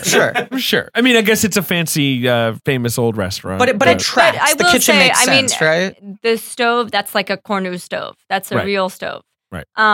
They thought about it. They did their research. It's not just let's make a pretty kitchen. Let's make a kitchen we think is the French kitchen of our dreams. Right. It holds up. It's not a Nancy Myers movie, is what you're saying. It's not an. Do not go slamming Myers in front of Rom. I'm sorry. I will say it's not a Nancy Myers movie. It is. It's factually not a Nancy Myers movie. From a logistical standpoint, not a Nancy Myers movie. They did a lot of research, right? I remember watching the documentary where Brad Bird was like, "Yeah, we had to do so much research at French gourmet restaurants." And there's like mini DV footage of like Brad Bird like pointing at an underling, and the underling is like measuring the cobblestones in the streets of Paris. Right. And Brad Bird's like sifting wine. Yeah. Brad Bird's got a gun that he's firing in the air. And like, I think Brad Bird also loved this concept that he brought, which was like, this can be like a physical, like almost like a silent movie or something. It can be a lot of physical humor because of the narrow kitchen. Like there's so much to play around with there. Right. It sort of becomes a comedy of manners in a weird way. Like certainly in the first third is like when the linguini thing is happening. So that's Remy observes the entrance of a young, gangly man named Linguini. A Griffin Newman-esque figure.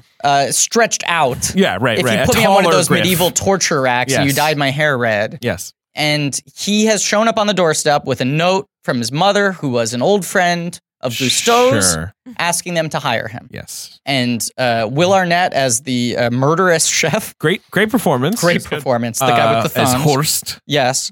Has already given him a job, which Skinner is very angry about, but only as Garbage Boy. So fine, whatever. But he starts looking at Ben likes Garbage Boy. I like that title. You angling for a new title? No. I just think it's funny. It is funny. Garbage Boy. I have to imagine you've had that nickname at least once in your life, Ben. Yeah. Okay. He sees Linguini get a little tempted and try to throw some spices. It does surprise me that Linguini would want to throw spices in a soup. It's true. Linguini never really has a lot of creative aspirations. No, and you feel like he's the kind of guy who would be like, yep, I guess I'm just a garbage boy. Yeah. But I also think, no, because there's a later section where the success kind of goes to his head. There is. But that's more the success. Sure. Right. You can see how if his dead mother said, like, go to Paris, go to Gusteau's, they will hire you. Yeah. He spends that entire flight going, oh, I'm going to get to Gusteau's. They're going to train me to become a chef, and that's going to be my career. I was just surprised this sheepish guy is like, let me do this really bold move. It's a little bit of a story push. Sorry. Wait, Joey's got an objection. The people are going to correct you, so I'm just going to correct you right now. He knocks the soup down. And he spills it all on the floor. That's right. He's trying to recreate it. He's throwing things in to try to fix his mistakes so no one will know. That's right. And I don't think that he ever has any aspirations to be. No. Well, he has the speech where he says, like, I'm the guy who would follow the recipe. Like, that's what I would do. That's not what Little Chef does. Like, but like, if it was just me, I would just do whatever's on the card. He says that thing like, you know how to cook, and I know how to look like a person. A pure human. Right. That is pure human. They're each bringing 50% to the table here. Right.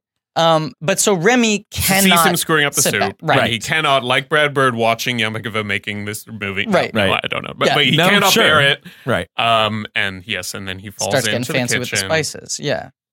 And Linguini catches him, spots him. They find the rat in the kitchen. Yeah, and so he's like, go kill. They chase him out. Linguini is tasked with murdering the rat.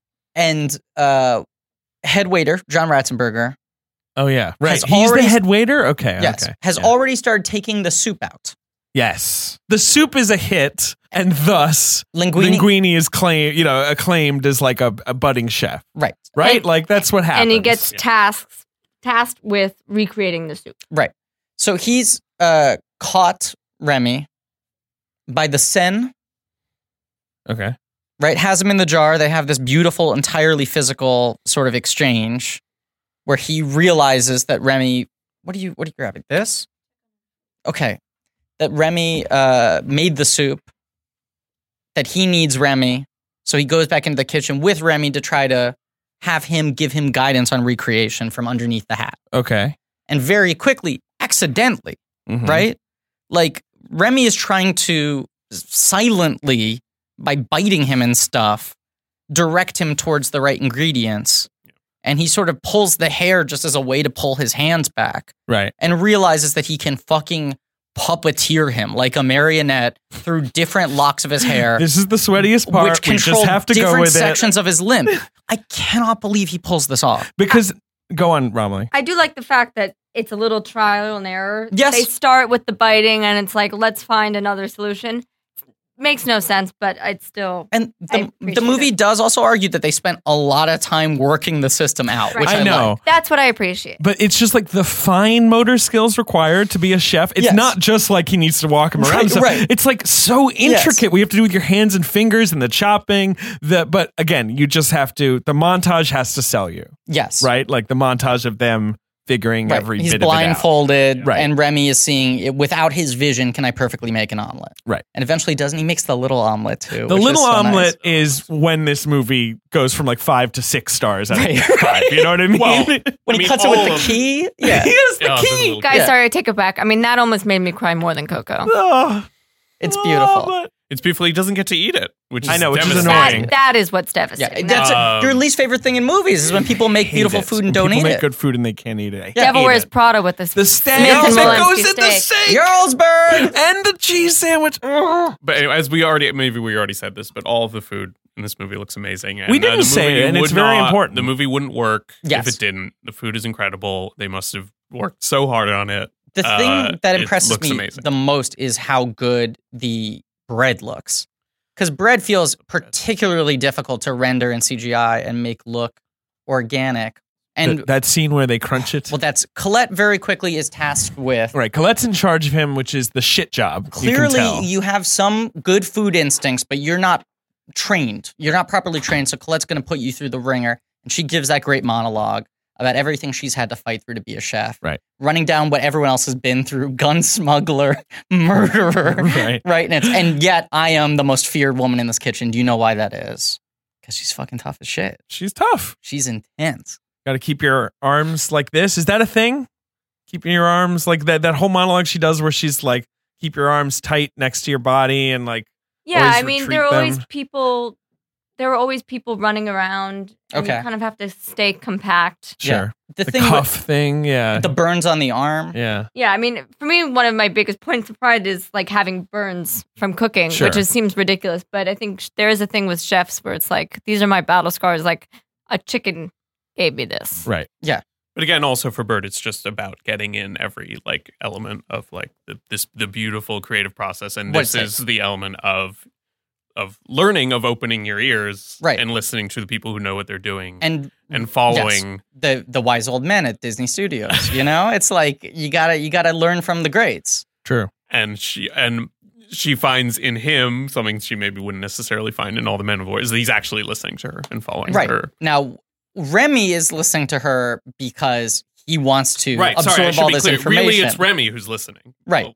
Linguini is just crushing real hard on this nice lady because he's a bit of a goober, Linguini. He is a bit of a goober. No, more than a bit. He's a Titanic fool. Yes. So now the other thing that's being set up concurrently is that Skinner, who is just selling out Gusteau's name, finds a letter, arrives in the mail, revealing that Linguini is the late Gusteau's son. Right. Which this is where you have the classic element of any kids animated movie, the scene where the chef meets with his lawyer and they discuss disputing a will. It's a disputed long, wills dry scene, too. That's why this movie is so good. So good. Yes, absolutely. I also like referring back to the Gusteau thing where the ghost is a fantasy. It's like, it's clear that the real Gusteau was maybe more of a flawed guy. He has this illegitimate son who he never like dealt with and like didn't talk to. Like, and I love that like the fantasy guy is like, yeah, I guess, I mean, maybe I was a shithead. I don't know. Like, you know. Maybe I sucked. Yeah. But Linguini is owed the restaurant, which, let's be fair, like he doesn't really deserve. No, he wouldn't know how to run it. And so much of this movie is about that, where it's like, just because you've got the name or you've got the rep, or maybe you're Roy Disney. Yeah, maybe. Wow, I mean, Jesus, maybe Brad was really grinding some axes, like for some 1980s axes. But yeah, no, it's like that does not convey quality, and nor but like that's the great chef can come from anywhere, but not everyone is a great chef. It's like, about philosophy. one thing. Yeah. It's about doing the work. Yeah. Which is somewhat Ayn Randian of him, but whatever. I love it. But it's also he wants the work to help others. Right, but there's all the focus on the. I'm no Rand expert. There's all the expert on focus on the whole kitchen and all of the people. That's who true. Are elements there's of something it. collective. The fact that there's no. The idea is not that Remy like can do it by himself, especially not Remy, because he's a rat. He needs all of them. That is true. And he I think is it's also but a small rat. Trust the people who are capable of exceptionalism so that they can do what they are meant to do. Sure. And this is right. This is where people wonder things about Brad Bird. Because it's easy to take this down, but it doesn't matter. We don't have to we don't have to dig too far into that. So Skinner goes on a quest. Yeah, we'll talk about that Tomorrowland. Skinner goes on a quest to get a hair. Yeah, he wants a hair. Right. There's also that great bit where he grabs the hat off his head that I think is funny. Yes. Well, he's also convinced that Remy is talking to a rat, which also feels like... I think that's really funny. Yes. That's like a good bit. He figures out, what the plot of the movie is immediately. He figures out the plot of the movie and he's like, but no, I must be insane. And then he does go insane. Right. It's the movie, like, calling itself out on its own ridiculousness. So absurd, right? Where it's like if he has fully cracked the plot of the film, everyone would think he's insane. Well, and there's that scene where he talks to the lawyer where he's like, he thinks, he wants me to think that the rat's important, but the rat's not important. That's a diversion, which is a really funny scene. And Ian Holm's he's a good villain. Yeah. I mean, Good actor. Good actor. Ash himself. Bilbo. Yes. Baggins. Of course. A bag end. I liked it. He and his long pipe, his wacky tobacco. Yeah. His obsession with the ring. He loves that ring. Power. Gotta get that ring. Hey, give me that ring. Let's keep on stealing Ackerman bits. So proud of you. Yeah. But I just love that, like, rather than make him like a scary villain, this is a movie that successfully makes its villain very funny without stopping him from being a threat. Yes. You're constantly worried that he could fuck things up for our heroes, but he's just a laughable person. Yeah, and he is a bit of a laughable person. He's sad. And because what he's correct about is so ridiculous, it drives him insane. And watching him trying to prove it is like just good comedy. And he's sort of Salieri-esque as well, because like he knows from good food. It's like it's not like when he's eating Remy's food that he thinks it's bad. That's my favorite moment in the entire movie. Yes, but and he's like, and we'll get to it. Yeah. But he just can't be bothered. He'd rather be successful. He'd rather take it easy. Take the same mode as many of the cooks in his kitchen who like when he gets kicked out and they start trying to make good food again, like they're happy with that too. Like they have that ability. But before, when he was just running it like in a more commercial way, they were like, well, it's fine too. Which is not to keep on parsing over this thing, but I think that's also part of the Bird thing, where it's like some people are super happy just like doing whatever job they have in front of them, and they'll do anything to the best of their abilities. But what they need is for Brad Bird to come in. Exactly. And yell at them. Yes. And pull their hair so that they do what he wants. Yes. I hope not. One hopes not. Who knows what's going on? How awful would it be if there was an LA Times expose specifically and exclusively about Brad Bird pulling locks of hair? What was your? Who knows what's going on inside Pixar? Sure. But who knows? But the hope would be that it would be more along the lines of just pushing people to do their very best work, right? And that there is good enough. And good enough will get you by most of the time. Money. But then there's that extra level. On like the making of documentaries on this and Incredibles on the Blu-rays, there are a lot of like the animators joking about all the sort of Brad Bird-isms. Like he's not warm, he is terse, he is exacting, but he's not like tyrannical. And they were like, he always does this fucking thing when he comes in to look at a scene where he's like, great, it's perfect, just one last thing. Right. And you hear just one last thing for 6 consecutive months. Jesus. You know, you think you've done the one thing that's going to finally finish the scene and you're good to go, ready to move on to the next thing. And he's like, it's perfect, one last thing. There's always some extra spice he like wants to put in there.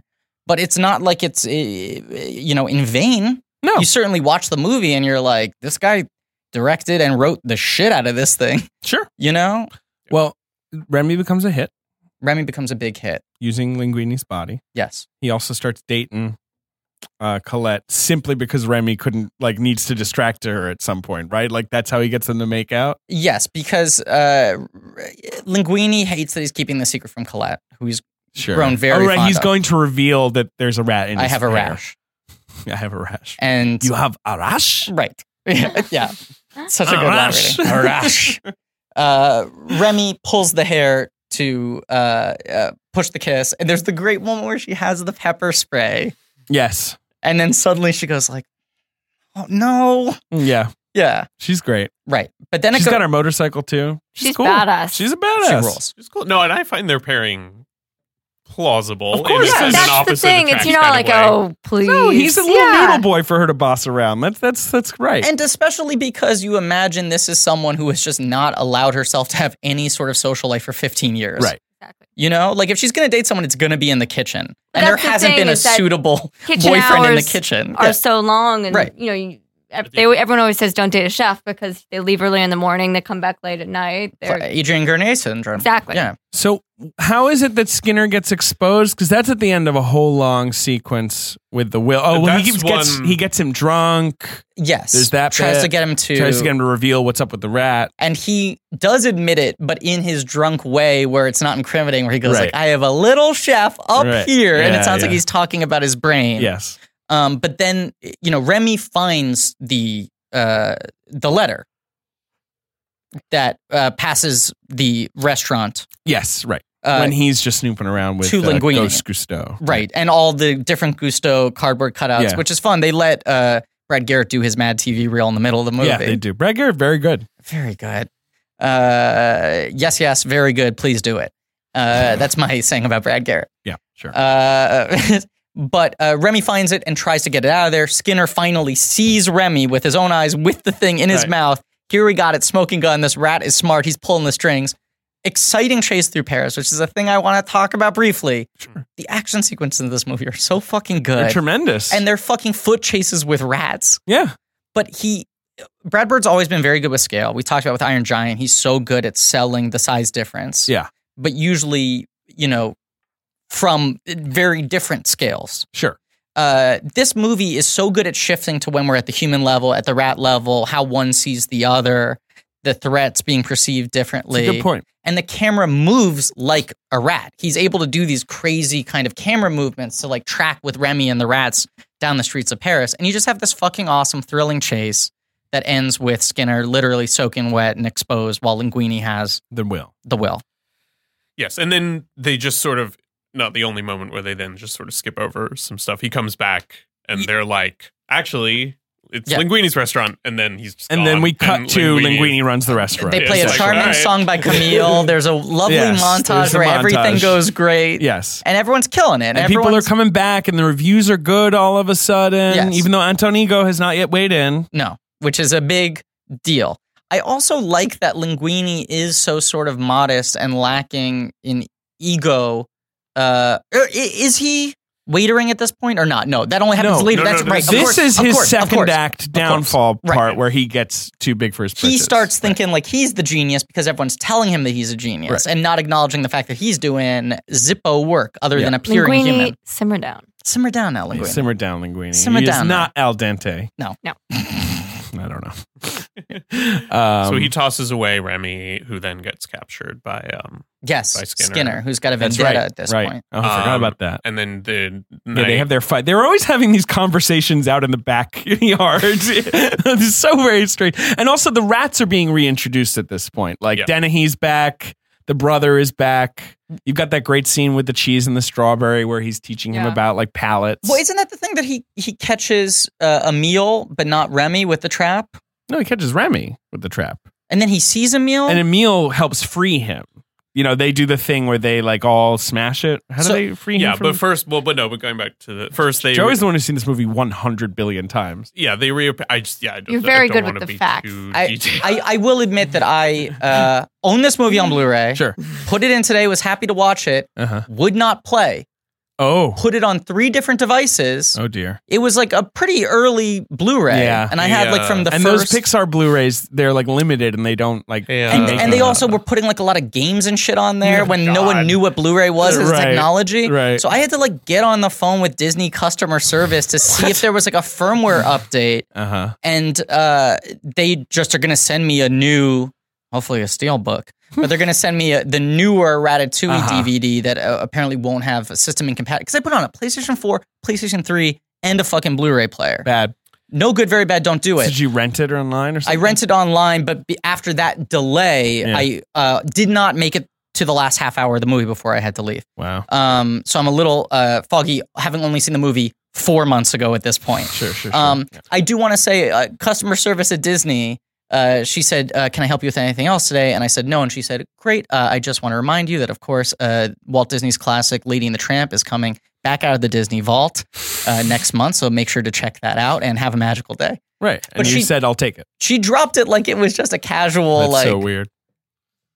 Of course, it should be noted that Lady and the Tramp, Walt Disney's classic, the vault is open. I worked briefly as an usher at Aladdin, and I was very carefully controlled in the way that sort of I moved and in the lines that I said. And there were many occasions on which, but this is in person rather than over the phone. There were many occasions on which I would say something to people, like when I was operating the elevator or whatever, and someone would just look at me and shake their head and just be like, Disney. You know? Well, I'm standing right here, what but would you I know have what you to mean. say? It was a while ago and I can't remember, but I had like you've got dialogue. a friend like me in this elevator. It was not quite that bad. We invite you to be our guest. I don't know. That's a different movie. Yeah. It was not that bad, but it was all just like very carefully controlled, like little things like, well, mind this step here and like step in here and on this level this is for blah blah blah. But it was all like in a very scripted way. In a way did they hit you on the finger pointing? You know, it's a finger So point? I don't know if you know this. I rings used to a work bell. at the Disney store in Times Square. Yeah. So we're cousins, Joey. In addition to you and David being brothers, we're cousins through the Disney family now. So I had a similar hellish period of criticisms on the circumference of my wave to entering shoppers not being large enough. Yeah. Hey, Griffin, we were watching from a few steps back, and what you were doing looked a little like, hi, welcome to Disney. And I'd love to see, hi, welcome to Disney. Now, do you hear the difference there? Yeah. A lot of that on a daily basis. It was great. It's the closest I've ever come to suicide. I wish I was joking, but not too close, but the closest. Sure. Anyway. A big thing that they pushed, I just want to throw out this one last anecdote, and I know they do this at the parks as well, is that you're not allowed to point if you want to give people directions because it's too aggressive. You have to point with 2 fingers. Hey, where's the elevator? Right down that way, 2 fingers to the left. Fair enough. Yeah. Anyway, the rats return, and this is where the movie comes back around to something that you would imagine it might well have just left out, which is like him getting his family to like sort of understand his creative passion. Right. Because they're like, that was a fun little phase, but come back with us, you're a fucking rat. Right, and he's like, no, I'm going to like come visit, but I'm going to keep doing this thing that I'm doing. And then meanwhile, yes, he also tries to show his brother how flavor works. From Audio Boom and the minds behind Mafia comes Covert, a brand new. God, that really hurts my voice. I was going to say, do you need a lozenge or something? Yeah, I think so. Can you read the rest of this? Well, there's this brand new podcast, and it's delving into the shadows to reveal the murky world of international espionage and top secret military operations from around the world. And it's from our friends at Audio Boom, from our friends at sitting next to me, Ben Hosley. It's a Ben Hosley joint? Yeah, it's a BHJ. So this isn't a podcast for people who are fans of Adam Sandler's producing partner and sometimes bit company actor, right? Alan Covert? No, all the Happy Madison This productions? is about like covert ops. It's like you're hearing about dangerous military operations, and you're hearing about, brought to the front line of history's greatest special forces missions. Right, not about the limo driver best friend from The Wedding Singer. No, you Alan got Covert. research, you got expert analysis, eyewitness accounts, journalists talking about soldiers who survived these operations. So if I love Grandma's Boy, the Alan Covert vehicle, this is not for me? This is like definitely a show for history buffs. Mm-hmm. We're going to look into the assassination of Osama bin Laden. Yep.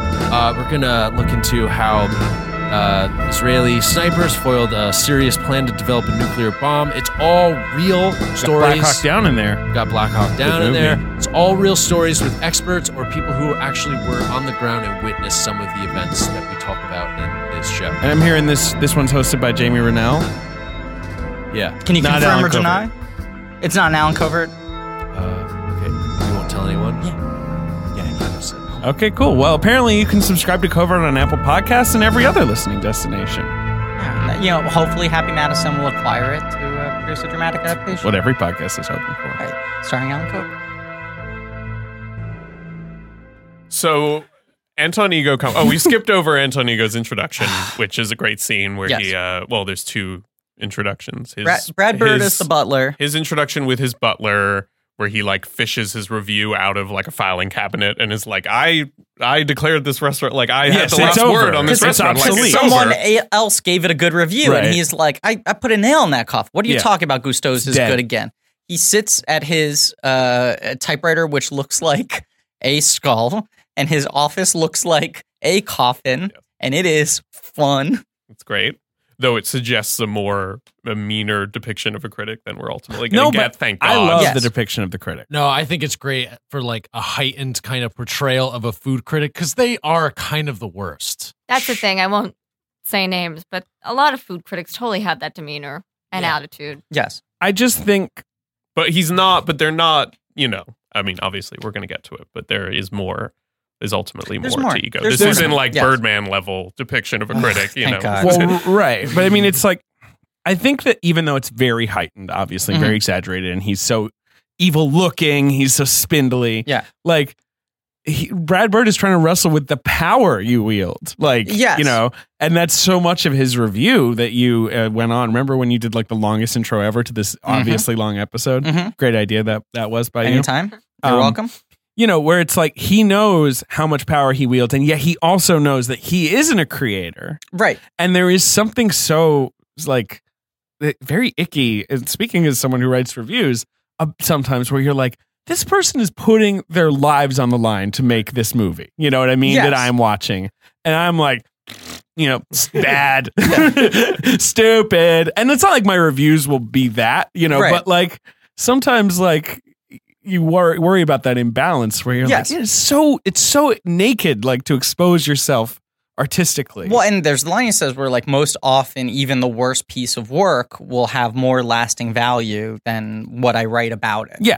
Right. But what he doesn't do, what he avoids is that Anton Ego is not a frustrated artist. Exactly, which is the easiest pitfall. Like he just wanted to be a chef himself. Criticism is his art form. Right. Yes, and he's good at it. Yeah, cares about it. He's not some Very he's a great writer. But he does have that thing where he's like, I spit the food out if I right? Doesn't he have that line? If I don't love it, I don't swallow it. Right. Yeah. Yeah. Can I just point out, just to underline, this movie comes out 11 years ago at a sort of like a big pendulum swing of anti-intellectualism, right? Sure, right. But also before a sort of new food culture had like taken over in mainstream society. Like I feel like we're a lot more health conscious than we were in 2007 when everyone was just still going on like, look at Supersize Me, Americans are all fat, only eat fast food. And now like McDonald's... Spurlock's here.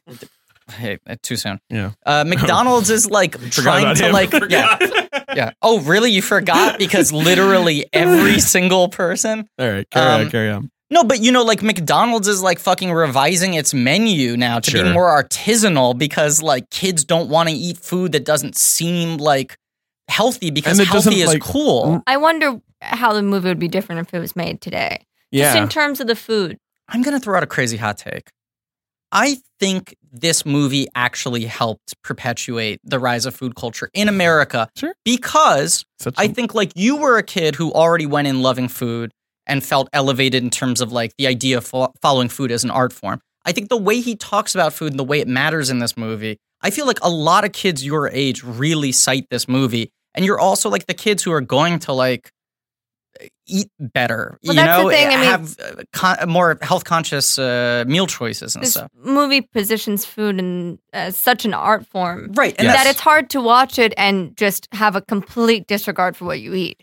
Because you're watching you're watching rats and individuals for 2 hours just waxing poetically about food and putting their whole life into one dish that ultimately is being consumed within a matter of minutes, but it's such an art. But the whole culture of like food porn on Instagram and like the pop-up like gimmick novelty food events that like these places make that like just like takes over the culture and the amount of like hip food blogs and all this sort of stuff. I think that part of it is that like at least for millennial kids seeing this movie at a certain age kind of activated something to like I don't disagree. View food as an art form. is so pretty in this movie. That's the other thing. Yeah. Yeah, you disagree. Yes. It makes you hungry. It makes you hungry. I like the sweetbreads challenge too. I like he's given the most disgusting, or not disgusting, but difficult to land assignment. Right. This is unrelated, but it's also very related. Griffin, the pickiest beige eater in the world, has a surprisingly adventurous taste in French food. Sure. When overseas, his diet consists solely of steak tartare, escargot, yeah. sweetbreads, sweetbreads. They're good. Sweetbread a la goose. He loves it. He loves it. I'm like, that pancreas. Like Griffin, if you love chopped up raw steak, then maybe you would love this. Nope. Absolutely Absolutely. not. Give me chicken fingers. Why are you such a baby? Not a baby. I'm a big boy. I'm a big boy and I go poo-poo in the toilet. and you make you eat no eggs. I eat no eggs. I didn't like that. Yeah. You'll eat veal stomach. Eat those RX bars. You do like those RX bars. What if we just... Which have eggs in them. I know, but that's the whole selling point is I like that I don't have to see the eggs. I get the protein from the eggs without having to look at them. All right, so after the big fight, there's the second act swell, which again, this is where I'm saying I like The Incredibles more because The Incredibles... I like this more than The Incredibles, but The Incredibles doesn't have some of those tricks like this sort of like annoying at the end of the second act conflict, which is always just a little bit trying, you know, because they're all going to bounce back. But or bounce baby. So Joey, help me out here. So this is where Linguini reveals the truth. Well, first Antonigo comes and Linguini can't make these amazing recipes. They're all like yelling at him. Antonigo has this thing where he's like, I want some perspective. Like where he's a real dick. God, gotta be honest. I mean, he's not nice. He's a dick to the waiter, who is also depicted throughout the movie as an integral part of the restaurant. That's true. That's true. And good at his job. Much like John Ratzenberger is an integral part of Pixar's success. Very true. He also crashes that press conference when it's sort of like Linguini's victory tour. And that's when he comes in and is like, I guess I'll have to try this out. Right. But the perspective speech is fucking cool. And all the chefs are yelling at Linguini. They're like, we'll make it. Just tell us how you made it. Of course, he doesn't know. Right, because the Remy is gone. Right. Right. And then suddenly, who pops through that door? I can't remember the exact mechanics. Well, it's because Remy has been freed by his rat brethren. Right. Oh, yeah, sorry. Remy comes back in, and they all are going to kill him, and then Linguini's like, no, he's the truth. The chef. A swole rat really comes into play now. A character who I think only has one line of dialogue, but there's that one swole rat. He's a big rat. He is swole. I think his name is Git. He's thick.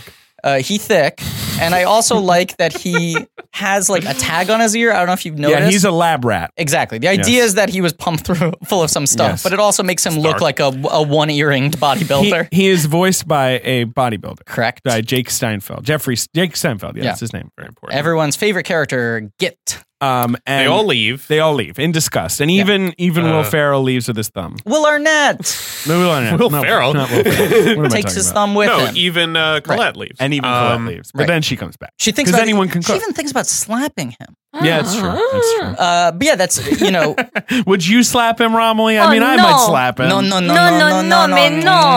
mais no. Absolument pas. And then Brian Dennehy has his sort of moment after Django. He finally gets unchained. Yep. Where he's like, he realizes Remy has this given matters. up. Right. And he realizes he doesn't understand this. Right. But we're here for you. Yeah, this is why it's good to have the family. Yeah. Yes, this is why it's important that he brings this back, is that it's important for them to all come in and be his community. And then this is just sort of like just a static storytelling, like the slot machine is paying off at this point, where now we have all these rats who you've somehow who go through the dishwasher, accept. And it's cute. So cute. So cute. They're all fluffy. And then they all work the kitchen, and Remy's like directing them like a traffic conductor, because it needs like 4 of them have to be on each utensil. Right. Yeah. And it's kind of beautiful to watch, like what you were saying. It's like a symphony, especially with this many creatures. The fact that they're all working in unison to get this dish. And then Colette comes back. Yeah. Because anyone can cook. She realized. remembers the maxim. Right. Anyone and can she cook. probably realizes, it's not said, but she realizes the person she's been communicating with this whole time and teaching is the rat. Yeah, it's true. Do you think she ever has a moment where she was like, was I in love with a rat the whole time? Have I been in like a relationship with a rat? Pretty hard. Well, isn't it she goes off on her badass motorcycle, and then she sees anyone can cook in the book window. Yeah. She's reminded of the original mission. Which I do love this idea that Gusteau exists for everyone as this sort of like guiding cold star. Like, so she comes back in. Like, what are we gonna serve? Yeah. And Remy flips open the book and picks out Ratatouille. And this is she's also like, it's a peasant dish. Are you sure? Oh. This is where I'm like, yes. Romilly is like pumping her fist. She's like got a #1 foam finger, and she's like, it's like Skinner playing Freebird. I always say I think the best food is when amazing chefs cook really simple home food. Right. Yeah, which is why I encourage you to cook macaroni and cheese, but go on. Right. Maybe I'm your greatest. Exactly the We're same eating thing. your macaroni and cheese right now. You have no idea. 6 cheeses. She did 6 cheeses. I did do 6 cheeses. I mean, I really went all. Some people could say she was flying too close to the sun. Nah, she stuck that landing. And then, sorry, just a little brief story is 2 days later, Griffin wanted some leftover mac and cheese. Just going to toot my own horn for a second. I was going to just nuke it. And so he put a huge scoop in a bowl and was about to put it in the microwave. And I was like, how many minutes? Across the kitchen. I was like, no, you can't do that. And I was like, just give me 5 minutes. Right. And so he goes and sits down. He argues with another family member. And I got a couple to choose from.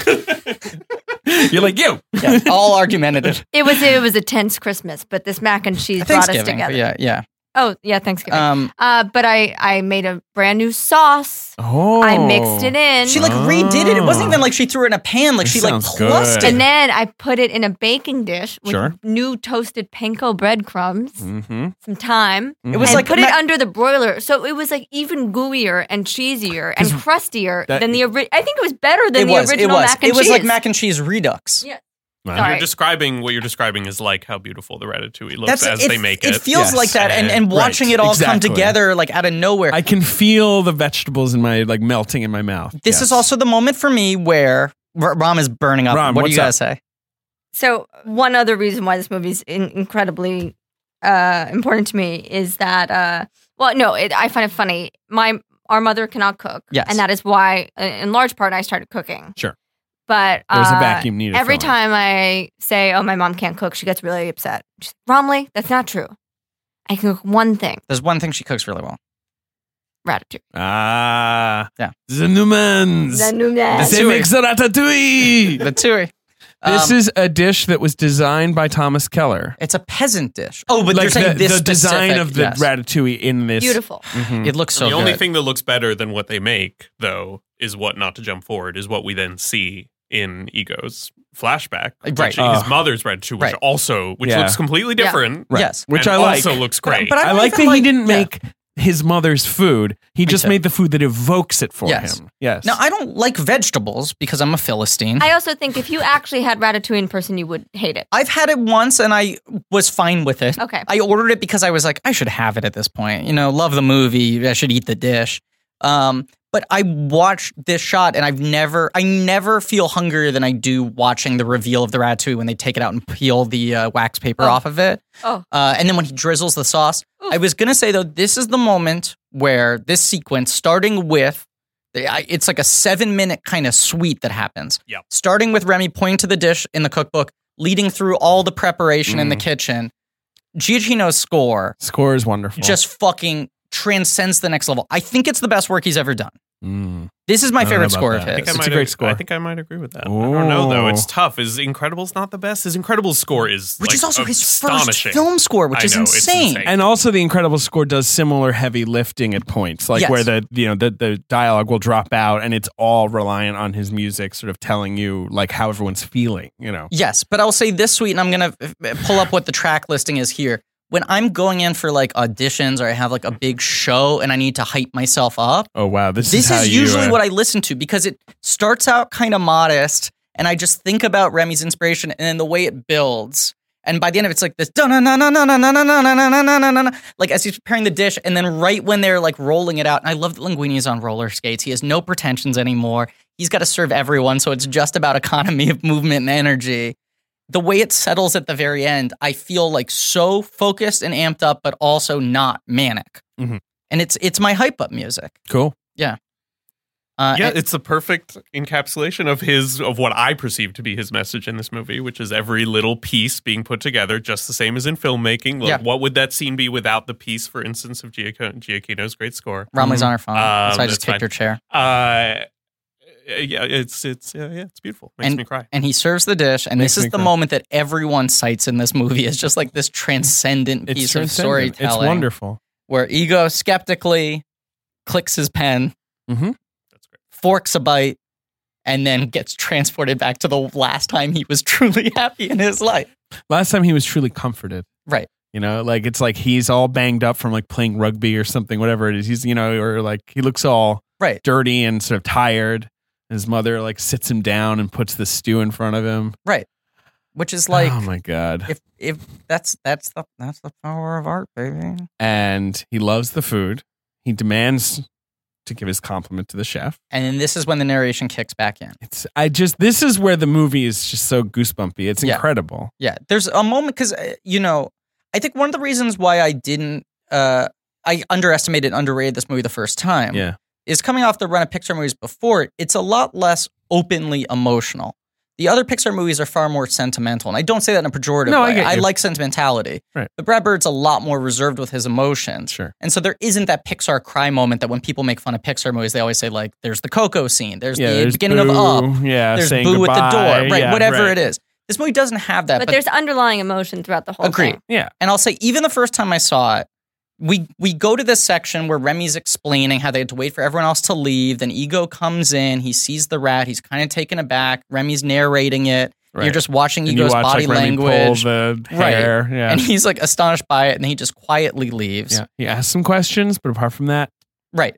And the review comes out and we go to Ego's voiceover. Right. And it goes through all the characters we've seen over the course of the movie as the reviews being read. Right. And at the last line where he says nothing less than, in my opinion, the finest chef in France. Yes. And I'm getting goosebumps just reciting that. There's a shot of Remy I literally have goosebumps right now. Sitting on a rooftop watching the sunrise in Paris. And that feeling of this guy who cares so much about this art and believed it was incapable that he could ever accomplish something great, being recognized as the best in his country, while just having this moment where it's anonymous, no one knows who he is, but he just sits on a rooftop, looks at the most beautiful city in the world, and knows that he fucking did it. It like kind of, it takes a lot of body blows for me to cry during a movie. Like, I'm one who can cry, but it needs to be a sustained, like, ringer of emotions. Sure. But every time I see that moment, I choke.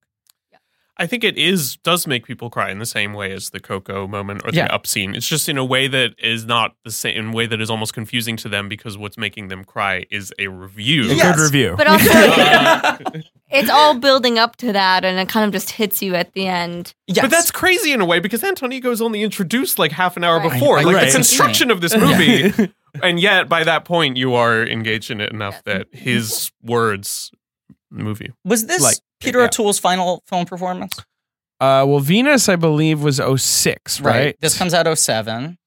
So I'm going to look at his filmography. So boss that Brad Bird took over a movie 18 months before it came out and was like, you know who I'm going to get?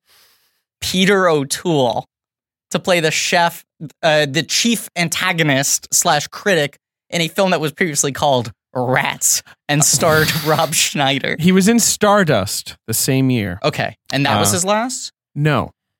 He has a movie coming out this year called Diamond Cartel. Weird. It's I can't even begin. He plays someone called Tugboat. I don't understand what's going on. Armand Asante and Michael Madsen are in it. He's wearing a beanie. I don't know. He died years ago. Yeah.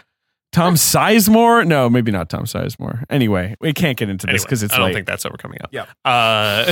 It's apparently coming out on Netflix this year, so weird. Get excited.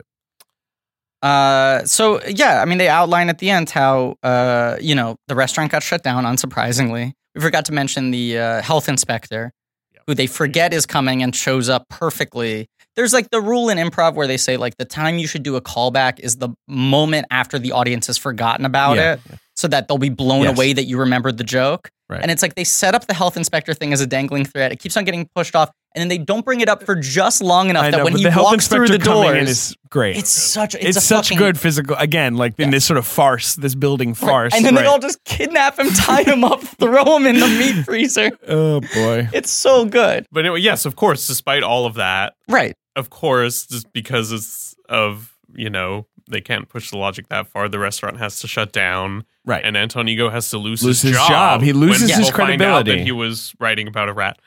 Yeah. Which is crazy. But then he becomes an investor in a restaurant called... This is where I'm just like, for some reason, so devastated. He got to open his own restaurant. It's called Ratatouille. He's got a little spoon. And a beautiful song by Camille plays. Who's Camille, man? She's a lovely French songstress. Second time Griffin has mentioned Camille. Singing about fucking rat I'm chefs. all about Camille. You know what other song Camille did? What? The Jean-Philippe de Paris, the SNL sketch where they all do the dance. Very I remember good. Camille. I was big on Camille. That's a fucking Camille song. Our mom got really into Camille. We're all done.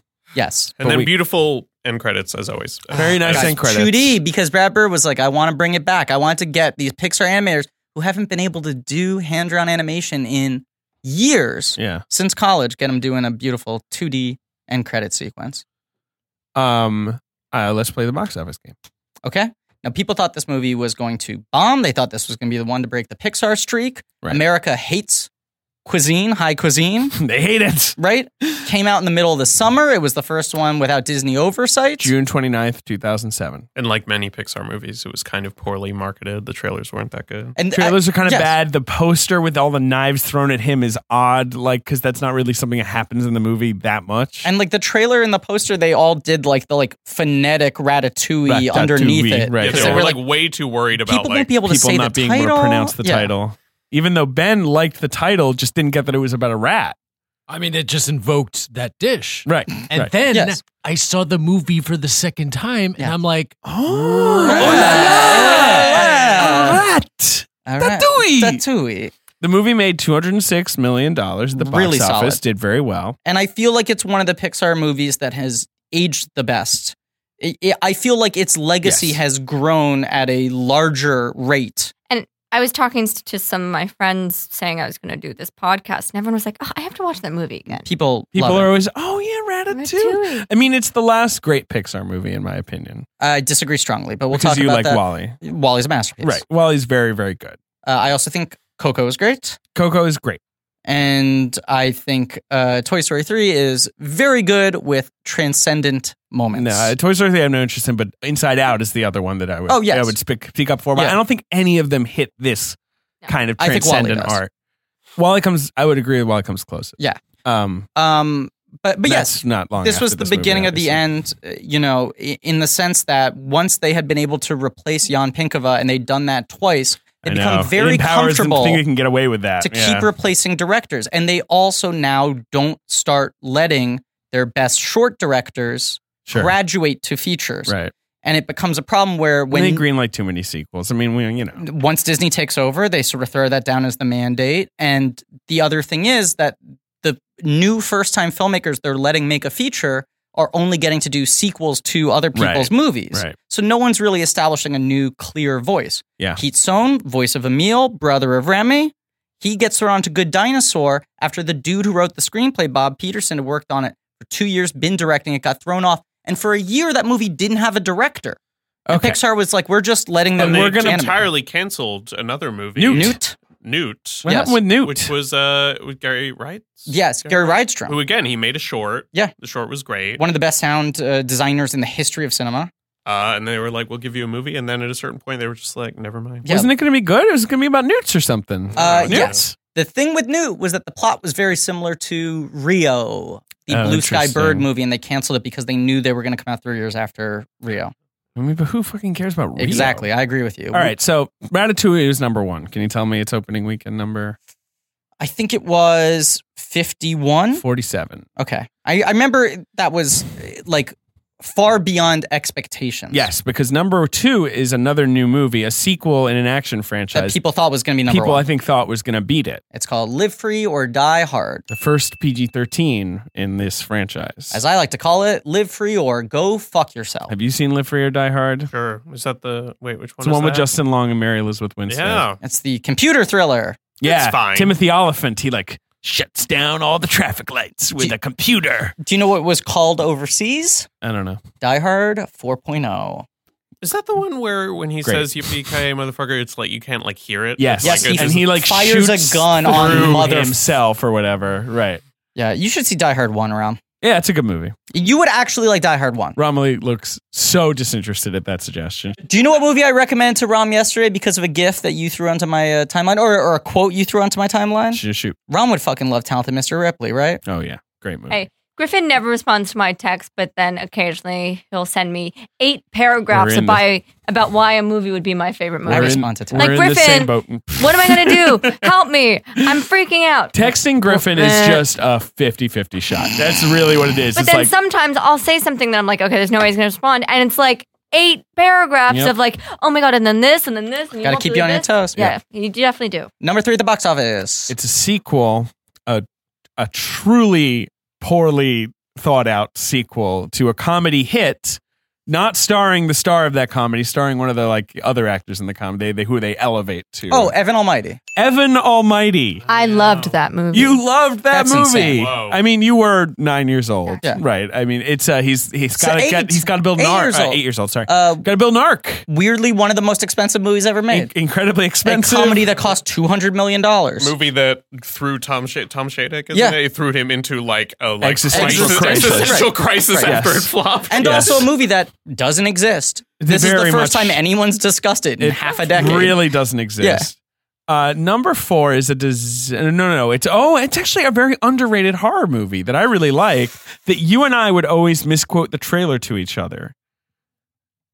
In 2007, it is an original or a remake? It's an original movie. It's based on a book or a short story or something, based on a famous author's work. Wait, is this Room? I know what it is. It's 1408. 1408. Yes, and what's the thing from the trailer? Joey and I misremembered the trailer where it's like at the beginning Samuel L. Jackson's like, you don't want to go in 1408. He's in a Tom Shadek. And then at the end, if I just say it, it'll be over faster. Okay. And the end of the trailer, Samuel L. Jackson shows up and he's like, I told you not to go in there. That's still what I remember it as being. It's not quite the line. He does show up though and say why did you do this? My memory is that he appears and there's a sandstorm happening around him and he's like, I told you. That movie's also weirdly successful. Yeah, good movie. That's the second highest grossing Stephen King movie of all time, I think. Okay. Behind It. Last one. Sequel to a superhero movie. Sequel to a superhero movie. In the year 2007, it's called Spider-Man 3. Nope. What? That's number 16 at the box office. Wow. That is the number 1 movie of that year. Sure. Ben Hates Me. The year is 2007. It's a sequel to a superhero movie. Is it Fantastic Four: Rise of the Silver Surfer? That's right. What a piece of poo-poo. Yep. Or villain is a cloud. Yep. Uh-oh. Look out for that cloud. Uh-oh, spaghetti. The villain, what's his name? Galactus, but he's just a cloud. Oh, well, Dr. Doom's in it, too. Yeah, but he's more of a... He's a supporting role. He gets the surfboard at a certain point. He's more of a nuisance than a villain. Yeah, right. He's more of just a depressing instance. Not this guy again. Yeah. He's a villain in the same way that, like, Mr. Roper in Three's Company is a villain. Right. Perfect. Great joke. Everyone loves it. We're done with that joke. Can I do something that's not a merchandise spotlight, but I feel like is worth talking about quickly? Yeah. This was a big period because the home video market was huge.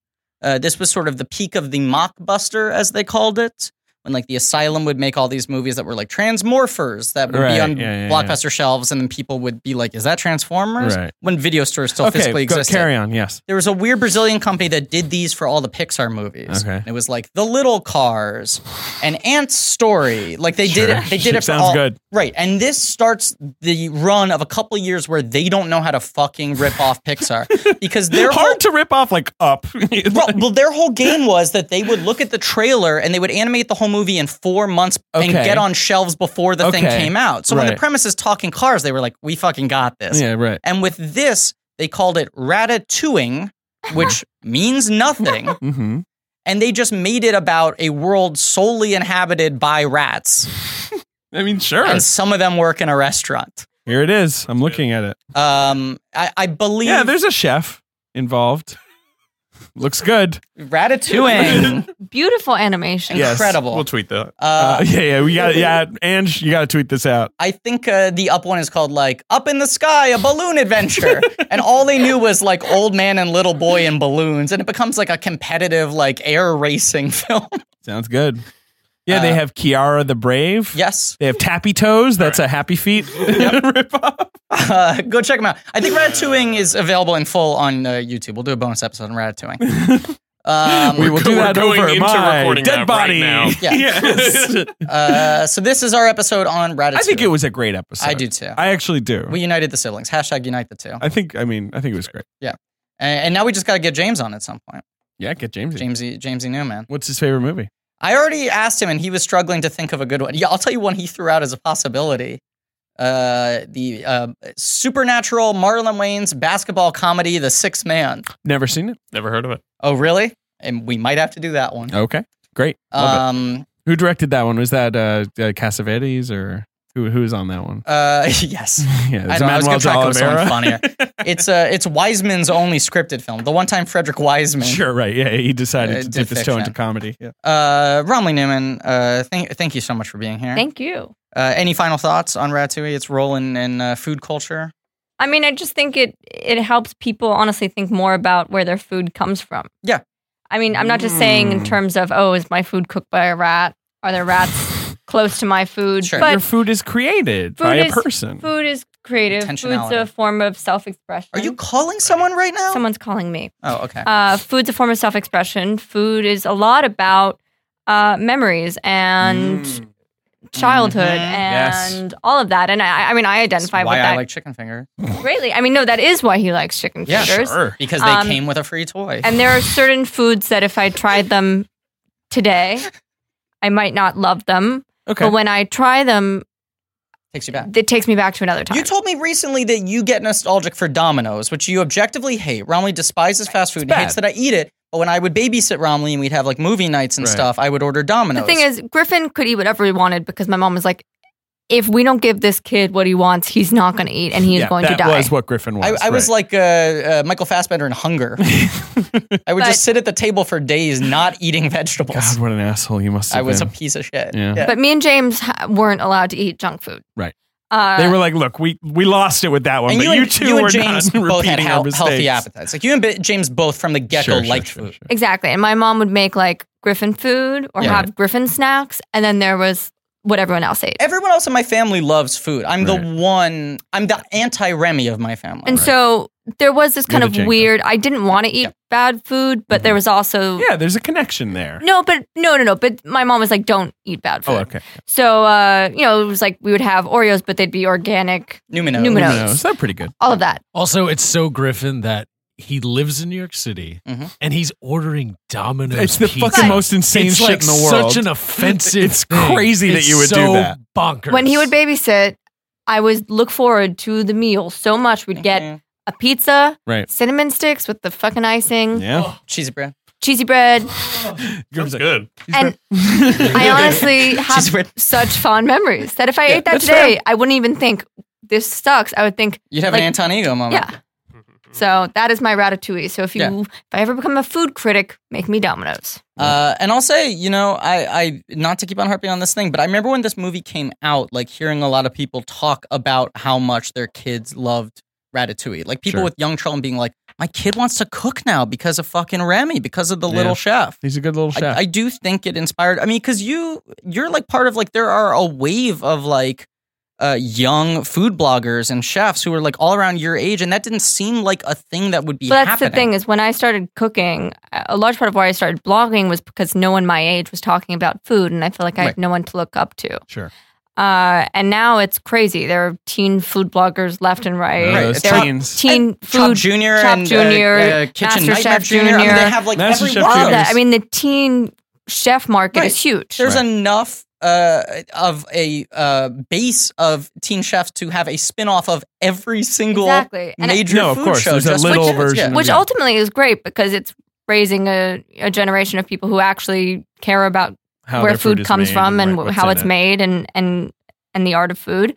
But when this movie came out, that wasn't in existence. Yes. Joey, any final thoughts on this film and how more or less the same places in the Brad Bird filmography? It's significant for me for all the same reasons, except you're not except about the artistic and storytelling process rather than the cooking. But it's all essentially the same thing, obviously, which is sort of the point. But it's an inspiring movie about creative passion that you can't explain. And Bird is an inspiring figure to me for that reason. You idolize him. I was the kind of a kid who sat in my living room. Well, I don't remember how young I was exactly. Ratatouille special features. Watching The Incredibles commentary over and over. I've seen it many times. It's weird how many times you've seen it. I've seen it at least once. Dave mentioned in our Iron Giant episode that you have the Mondo limited edition Iron Giant vinyl release, right? Yeah. Yes. Do you have the Ratatouille one that just came out? They just released the Ratatouille soundtrack on vinyl. With like beautiful art, and they made the discs look like Ratatouille. Oh no, I know what you're talking about, and yes, I have a different. It's the same art that is what my mom got me in a frame version. Yes. Right, yeah, you have the frame picture. Yes, yes, because they released it both as the vinyls, as what you're talking print, about, and then it was also a poster that you could buy, and my friend who went to the Alamo, Texas thing. MondoCon or whatever. MondoCon. Bought it for me. Brought it back. My mom framed it for my birthday. It's nice. That's a very nice gift. Remy's sweeping and he's stirring Remy's stirring and Linguini is sweeping. I just like that the discs look like Ratatouille. It's very evocative. They put like color in the vinyl so that it looks like Ratatouille. All right, we're done. Okay. Ben wants to kill us. Thank you all for listening. Please remember to rate, review, subscribe. He wants to cook us. Cook us in a stew. Thanks to Ange Trigudo for our social media. Joey C. Sims on Twitter. Yes. Romilly Newman on Twitter. What's the better one to use? Oh, yes, I only have one Twitter, but I'd never tweet. Okay. Oh, but the one time I tweet, that's where you want people to follow you on Instagram. The time right? I did tweet recently was because Griffin bought me a Ratatouille mug at Disney World. Thank you. It was very minimalist and classy. Cool. I use it, and there's a picture of me holding it. Yeah. Wow. It's got a little chef on it. Comes with a little spoon. But you can follow Food by Romilly on Instagram. Okay, that's the thing to follow. It's all food. And maybe I'll make Ratatouille and post it. Hey, now. Yes. Or mac and cheese. Yes. I will also make Ratatouille. We'll do a Ratatouille off. Okay. And that will be our bonus episode. One of 7 bonus episodes promised in this episode. Thank you to Pat Reynolds and Joe Bowen for our artwork. Thank you to Liam Montgomery for our theme song. Go to blankies.reddit.com for some real nerdy shit. Seriously. And as always...